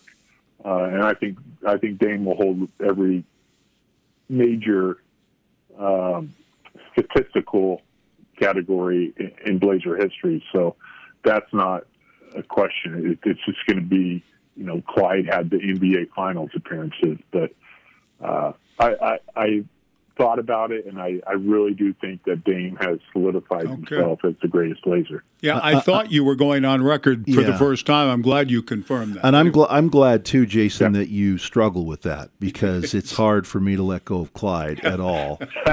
I understand, John. I understand. So, last thing from me, we keep hearing this, small market team. That was always connected to college sports. When I was growing up, we didn't hear about the Blazers being a small market team in 77 or in 89 or 90. I don't remember it being an issue. It just was, they were another NBA team. In fact, the only time that ever came up was when talking about whether or not the city could get the All-Star game. But now, more and more, it's brought up about winning championships. I mean, I imagine she's got the multi-billion dollars that her late brother had. So the money isn't small market, right? I mean, what are we missing here that Portland can't be like L.A. as far as market size, quote unquote? Well, again, that's a layered. It's a layered answer. One, it's being able to attract players to come here. This isn't a free agent destination. And two, the big markets like the Knicks and the Lakers, the money that they make off their TV deals, their sponsorship, all of that dwarfs what Portland gets. Yeah. And what that does is it allows the owners to more easily go into the tax. They don't mind paying the tax because they're bringing in so much more money from these outside deals, sponsorships, TV, and all that. So when Portland has to go into the tax, which you pay, if you're over, you pay $1 for every dollar you're over. That could be a hefty bill that is a little bit more difficult to absorb than, say, for the Knicks or the Lakers. Yeah. So that's where the market size comes into play, because I think Portland's like the 24th largest TV market. Mm-hmm. They can't command the same kind of money for their TV deal as LA, Chicago, New York, Dallas does. Does that make sense? Yeah, it makes total sense. I don't know why I didn't think of it that way, but I thought everything was just kind of straight across the board, that they weren't making extra money off of other TV deals, maybe some local company sponsorships, but then you've got Nike. But if they are making extra TV money from somewhere else, that makes total sense. Bigger market, more money. Yeah. Hey, Jason, the last thing, and I always appreciate the periodic visits, love your work, and, we'd have you on every day as far as I'm concerned to kind of bring us up to date. Really appreciate it. But the sense of John, we listen every day to Terry's comments and the interaction via Zoom with yourself, with Dwight. It sounds like you two, at least, are beginning, as you said, it's time to sort of begin to ask some questions. Dwight was more specific about a personnel thing. Nasir Little, is he going to see more time? Carmelo Anthony. Terry seemed to take exception to that. He asked you to define what you mean by accountability on defense. He said, well, that's just a catchphrase. What did you mean by your question? What did you sense Dwight was driving at? And are you sensing Terry's becoming a little bit more sensitive to all of these things? Oh, there's no question.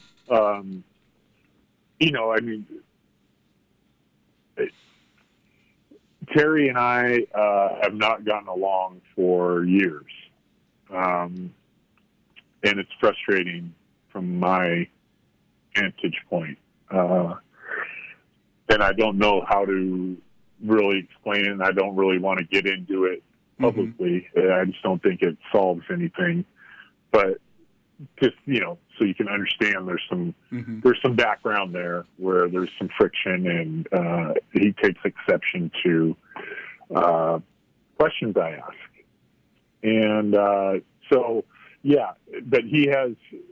I think Terry's feeling the pressure this year. I think he knows that he has to perform and not only perform, but show defensive improvement. And it's not happening. That is apparent. And so I think he is sensitive and defensive and all those things you do when you're feeling under attack or feeling under pressure. It's not uncommon in the NBA. Coaching is an incredibly stressful, high-pressure job. I don't think people understand how many things are at play for a coach. You've got to please your owner. You got to please your GM. You got to deal with personalities in the locker room. You have to deal with the media.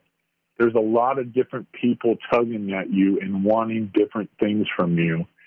And all this while, studying film and doing a game plan and traveling. And it's a tough job. And I think sometimes it can get the best of you and maybe bring out some qualities that are that you probably wish you could take back. Mm-hmm. That's that. I don't know if I answered your question. No, it's great, Jason. I understand, and maybe someday I'll learn a little bit more of just some of the backstory that you're referring to. But it's just apparent in these exchanges, not only with you, but even with Dwight last night. Yeah. Yeah. He's under a lot of pressure. Yeah. There's no question. He's feeling it right now. And so it kind of just makes it a little more interesting when you tune in. Sure. Big game tonight. Washington's only got 4 wins all year. Well, he loses this game, then it gets really, really tense. And the thing I liked, in closing on Damian, again, we'll close here. The thing that I liked about him, now Robert Covington was a little bit dismissive about numbers. Well, the number. Yeah. Damian says, no, the numbers don't lie. We're 29th in defense, and that's not good enough. But his approach is, we can't go from 29-1 against the Wizards tonight, essentially. But he'd like to just start chipping away, get to 27th, get to 26th. Isn't that typical Damian to say, we've just got to start getting better tonight? Yes. But you know what? Even deeper than that, I thought Damian really showed leadership last night in saying, look, our defense is bad, but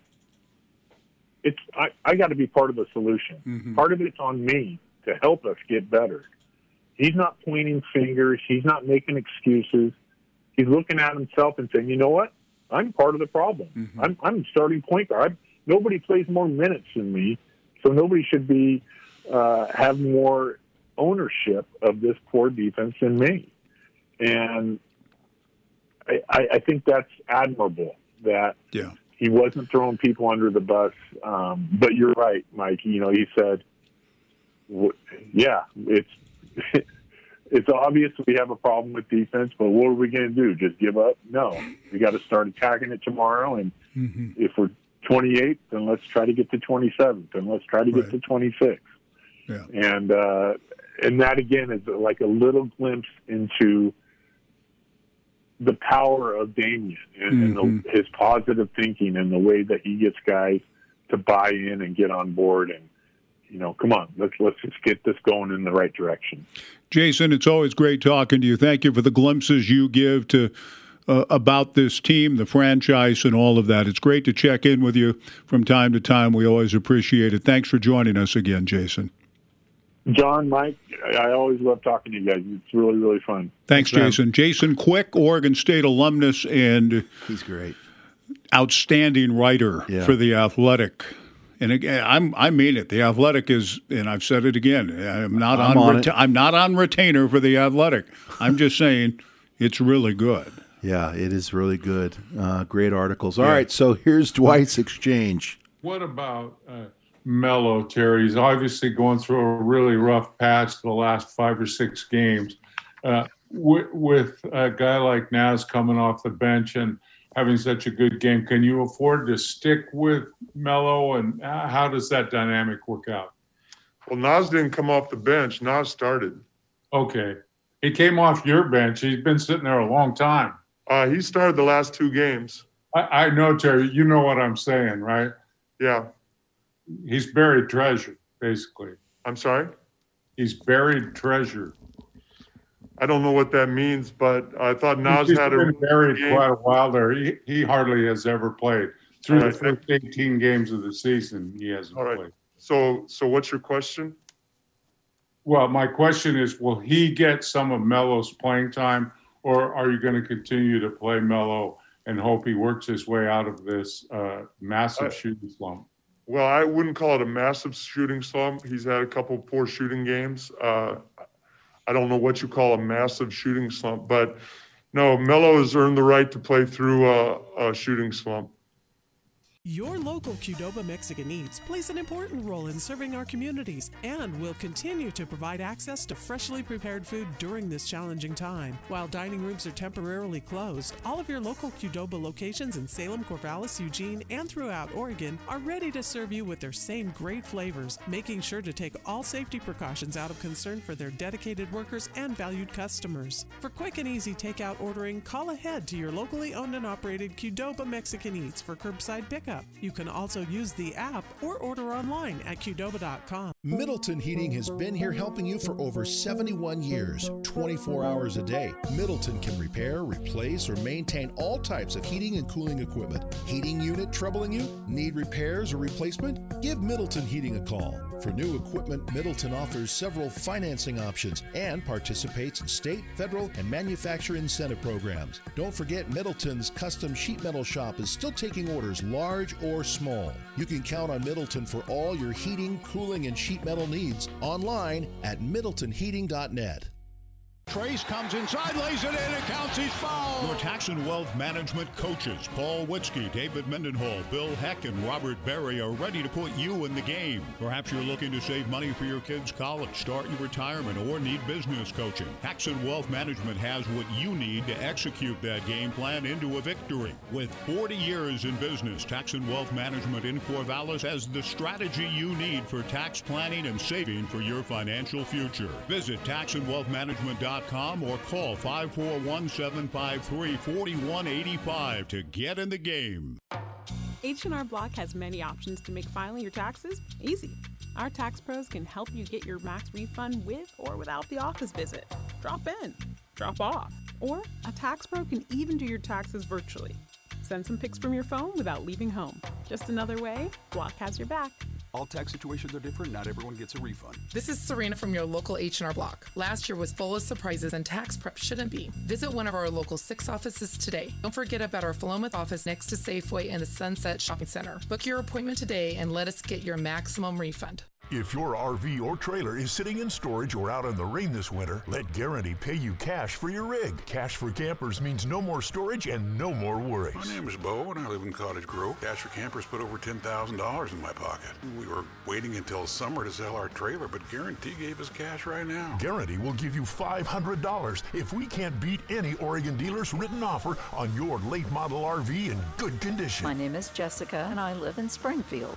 Thanks to Guarantee, we no longer have a monthly storage bill, and we have more than enough money to remodel our kitchen. Trailers, fifth wheels, toy haulers, motorhomes, they all qualify for Cash for Campers. I'm Paul. We've been stuck at home for about 9 months now. Guarantee made it really easy for us. No hassles. They came and picked up our fifth wheel at our house and delivered our check. Text RV for me to 55678 for special offers or visit Guarantee.com. That's RV, the number 4, me to 55678. Guarantee RV is here to help you put cash in your pocket. Hey, Beaver Nation, this is Mike Parker. I want to talk about my experience at the Barbers in Corvallis. Rachel at the Barbers has been cutting what hair I have for many years. Not only do I get a great haircut, but also a hot leather neck shave, a shampoo and scalp massage, a soothing neck and shoulder massage, free popcorn and soda, a TV at every station to watch all the games. Discover for yourself why over 2,000 guys a month go to The Barbers. Check them out on 9th Street in Corvallis. The Barbers, where I go and guys go for great cuts.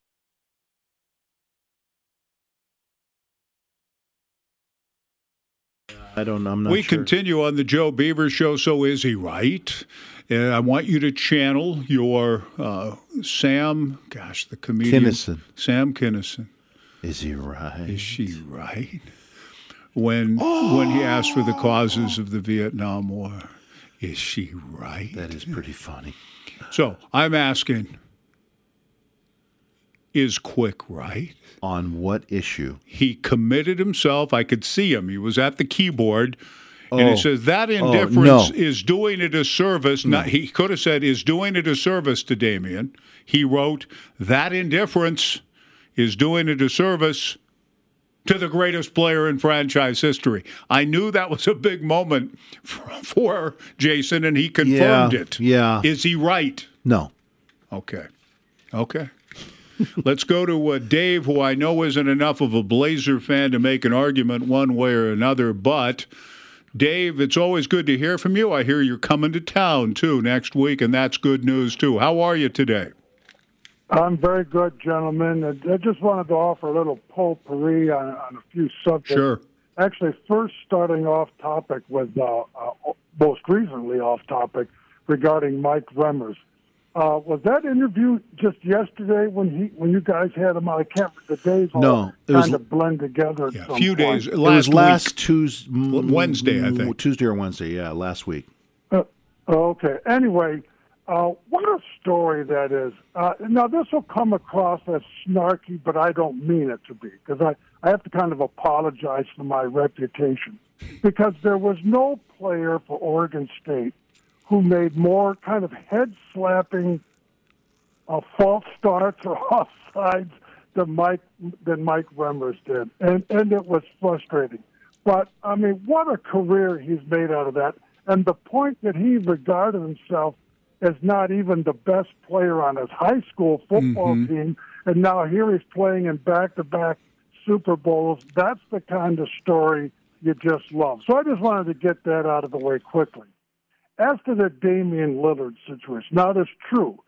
I don't even really consider myself a fervent NBA fan anymore, let alone a Blazers fan. But just kind of listening to the dialogue, I thought by analogy I'd offer a little comparative context, because the parallels aren't precise, but being, in fact, a fervent Packer fan, I see a little parallelism between Lillard's situation and Aaron Rodgers, and let me just explicate that a little bit.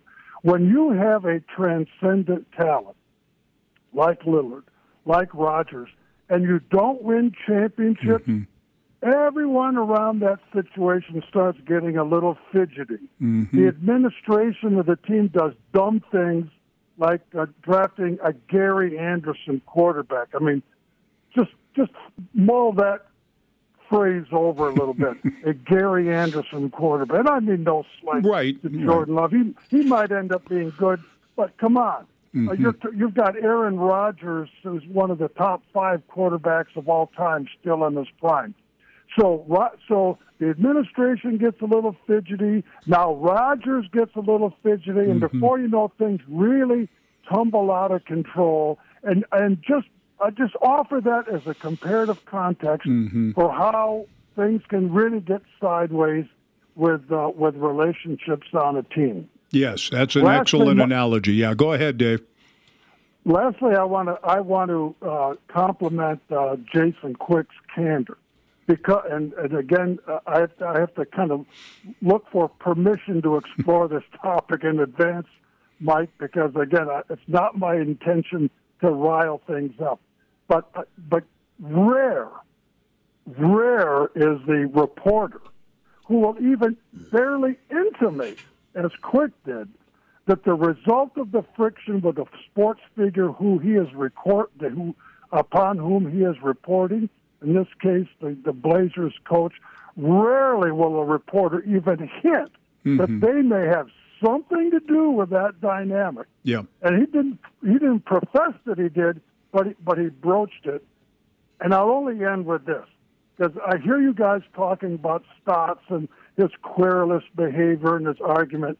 And again, I just lay this out that you guys can run with it, or you can just terminate the call and move on to something else.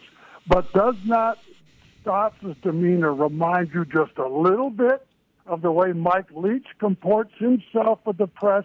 And whereas you never fail to point out Mike's malfeasances or misfeasances, it seems to me you give Stotts a lot of line with the way he deals with the press. So I'll just leave it there, gentlemen, and look forward to seeing you next week. Okay, Dave. We look forward to that as well. We will take a final break here in a moment. I'm not a fan of Stotts' demeanor. I don't feel as though I'm defending Stotts' demeanor. And with Leach, the occasional combative atmosphere that happens within his sparring with the local press or the reporters that cover his team, I don't even mind that so much. But when he went after John Blanchette, you and your little column, and he took it too far. Yeah. Those are the sorts of things when he goes that far to demean the person that he's visiting with. That's what I don't like. Now, with respect to Jason and Terry, I wasn't aware that they had as much apparent history as they do, it sounds like. And Jason was kind enough to kind of let us in on that a little bit. And I knew they had a little bit, and I feel as though years ago Jason and I may have talked about it off the air, and he may have shed a little bit of light on that. But on the air, that's the first time I've heard him say that, I think. No, I didn't know they had any history at all. I'm just pointing out that it just seems like Terry is very combative with the media. Now, with some of the questions that come after Dwight, and Dwight's questions were not bad at all. What's the deal with Nasir Little? He's a buried gem. Why is he not playing more? Okay, so he takes that on. He started last game. He started 2 games in a row. Now, on a certain level, Dwight probably, I suppose, should have had his ducks in a row, everything in order. I know he started the last 2 games, Coach, but it seems as though he's been buried. That allowed Stotts to take the offensive by Dwight getting off to a bad start with he's coming off he didn't come off the bench tonight. Well, and he started the game before. So that immediately kind of turns it around back on Dwight, like, Dwight, you don't have your facts straight, so what are you talking to me? I don't understand your question. Well, okay, but that's I know. That's really making it a minute detail on that. I know what you're saying, but for a slight, let's benefit it out for Stotts. Okay, and I'm not saying Stotts is a jerk at all. No. I'm just saying that he's very contentious right now. Right. And what he did, what he said to Dwight was disingenuous because Dwight's like, well, he's not starting. It's little nitpicky stuff, just little. Yeah. Well, what do you mean he started this game? He started the last 2 games. Oh, come on. He knew what Dwight meant, and Dwight said, "Come on, Terry, you know what I'm talking about." Yeah, right. Mm-hmm. And so those little back and forth, there was nothing ugly there on either side. It was just like petty, and you can tell that there's a little heat. And hey, I'm not for getting on anybody for the job, and I wouldn't wish anybody lose their job at all. I'm just pointing it out that it's golden radio. It's been pretty entertaining. It's fun radio. And tonight, I want the Blazers to win. Yes, I'm enough of before we take our final break on this whole issue of the media's role. Sometimes afflicting the comfortable, comforting the afflicted, the old H.L. Mencken doctrine. And what rules do a reporter have? It's been rich to go back with the conversation we had with Jennifer Allen, to go back at George's demeanor with writers and the local media. He would chastise the writers when they would put out polls in the Washington Post and in other newspapers in the nation's capital who should be the Redskins quarterback, Billy Kilmer or Sonny Jurgensen, when both were healthy. Now, Sonny clearly was a greater talent, but Kilmer was a tough leader that Allen admired, and so there was a quarterback controversy. Then it became Kilmer versus Joe Theismann. And so Allen would go to the press and say to the writers, "You're hurting the team with questions like that. You're dividing the team. Don't you want the Redskins to win?" And the great writers and veteran writers in the nation's capital would say, "George, no, we really don't. It's our duty to the readers. We're giving the readers a voice with these polls and these questions, and we're covering the team. And you have a quarterback controversy. No, you're creating one. No. On the team, we've talked to people within the team. Some of your guys want Kilmer, others want Theismann, others want Sonny. So we're just trying to report what is a true story." And George said, "No, your job isn't to do that. It's to help us win and be better." It's quite the opposite, George. Well, on this, too, and I'll take up for Jason and Dwight and others, poor Joe Becker just got smashed a little when bit. He didn't get called on, so he chimed in, and I thought Terry was rude to him. But I'll take up for those guys that really, while the team has been struggling and going through this defense, and defense is the issue because it's supposed to be shored up. It's not. I would say that even for a bigger city market, the Portland market, guys like Dwight and Jason and others were kind of lofting softballs, much like we'll do down here. Oh, yeah. And yet he still was getting contentious. Right. And so at that point, as a person, I will be kind. That's a good point. But when they fire back at my kindness, then it's like, oh, really? Okay, then. Well, and that's kind of what we saw yesterday. I think you're right. That's an excellent point. If you're going to do these things when the tree is green, what's ever going to happen when it becomes dry? Yeah. That's a paraphrasing an old phrase from a long time ago. But I see what you're saying, that, hey, if you're going to be rude, contentious, when we're just saying, "Hey, Terry, what about the defense tonight?" Whatever, in a mild sort of way. Right. And you come back at me, well, then we will begin to start asking the real hard questions then, if you're going to be a jerk to us anyway. And I kind of felt like both Dwight and Jason kind of got that, because Dwight, earlier in the season, I don't think Dwight would have pressed it that much, right. and yet he did. And then same with Jason. So we want the blame. I do. Well, it's going to be interesting tonight because, and we've got them, of course, 5 o'clock. There's a big rivalry with Russell Westbrook and Damian Lillard. And while Washington's not a good team with only 4 wins, there's going to be, and there's an article on it done by NBC Sports Northwest. I didn't see who wrote it. Would that be Dwight? Might be Jamie.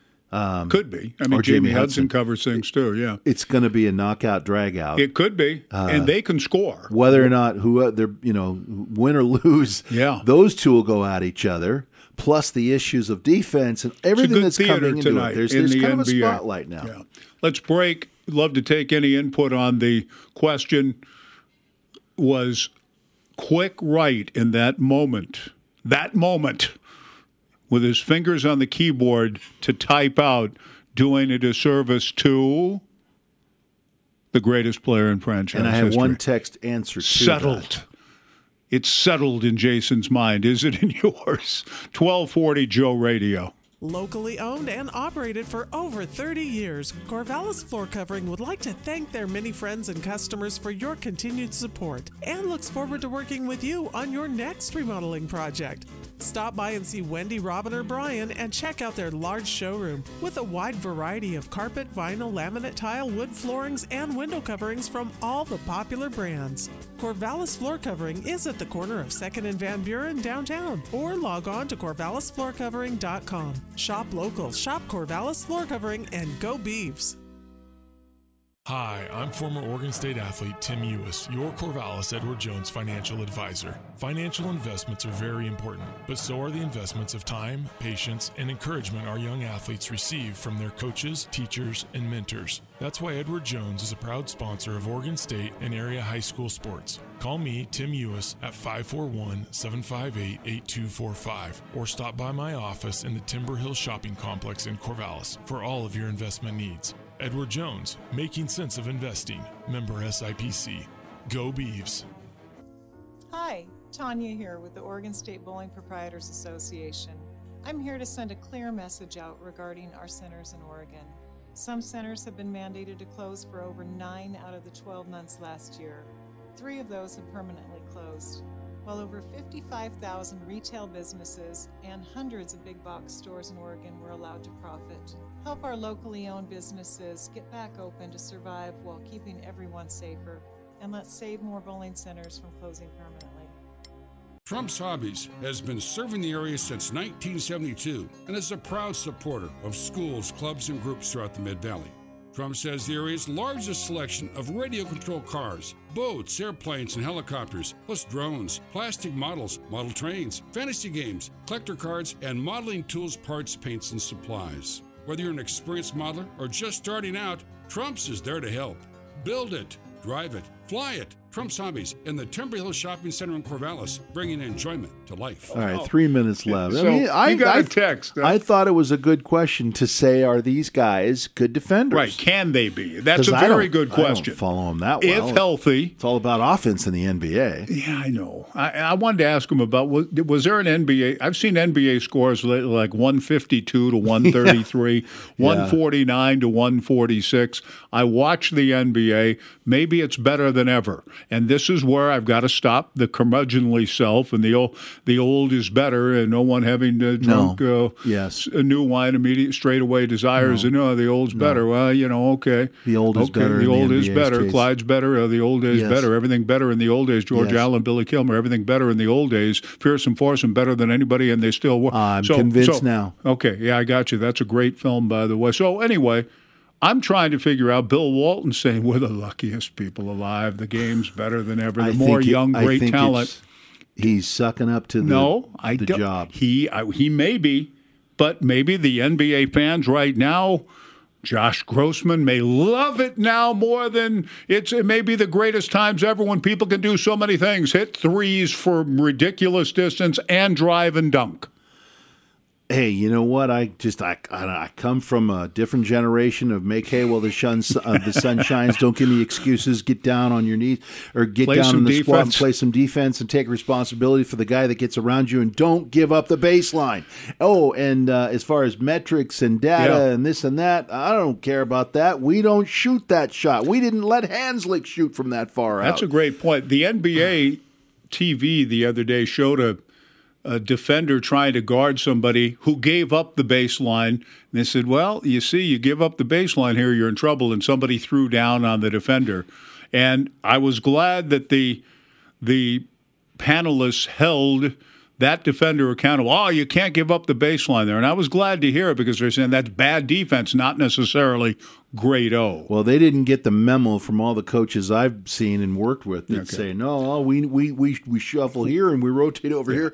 One coach told me this thing, and there was like 5 parts to the rotation after, forcing baseline, essentially saying, here, have the basket. Right. And then all these different marbles had to be moved for rotation, and I didn't say anything, but I thought in my head, that's the most ridiculous thing I've ever heard. It's called personal responsibility. Mm-hmm. Don't give up the baseline, and all your help is inside. Yeah. So what do you got on the University Honda text line? Bill Walton, says Doug from Salem. Okay. Thank you, Doug. Bill Walton. The problem with that is he only really had altogether about 2 full years. And he was so plagued by injury that it's difficult to put Walton ahead of Clyde or Damian. Less than a minute to go. Yeah. I don't know who this is, but they say 76-7 was generations ago. Yawn. Okay, you have no idea what you're talking about. Greatest players, isn't the game different enough from the late 60s to make it hard to compare? Yeah. The Celtics played the Sonics in 69 to heck Edmondson one night because the Seattle Boat Show had the Coliseum that week. Tom and Corvallis. Yes, if you're really ridiculously going back to, Parker's old days. But my old days Baylor. Were better. We're down to 10 Elgin seconds. Couldn't play in the league today. He had nothing. Thanks, everybody, for joining us. 76-77 is not a yawn. It was great basketball. See you tomorrow. This is KEJO Corvallis. Everybody hear me? We're on in 5. And QID. 1240 Joe Radio.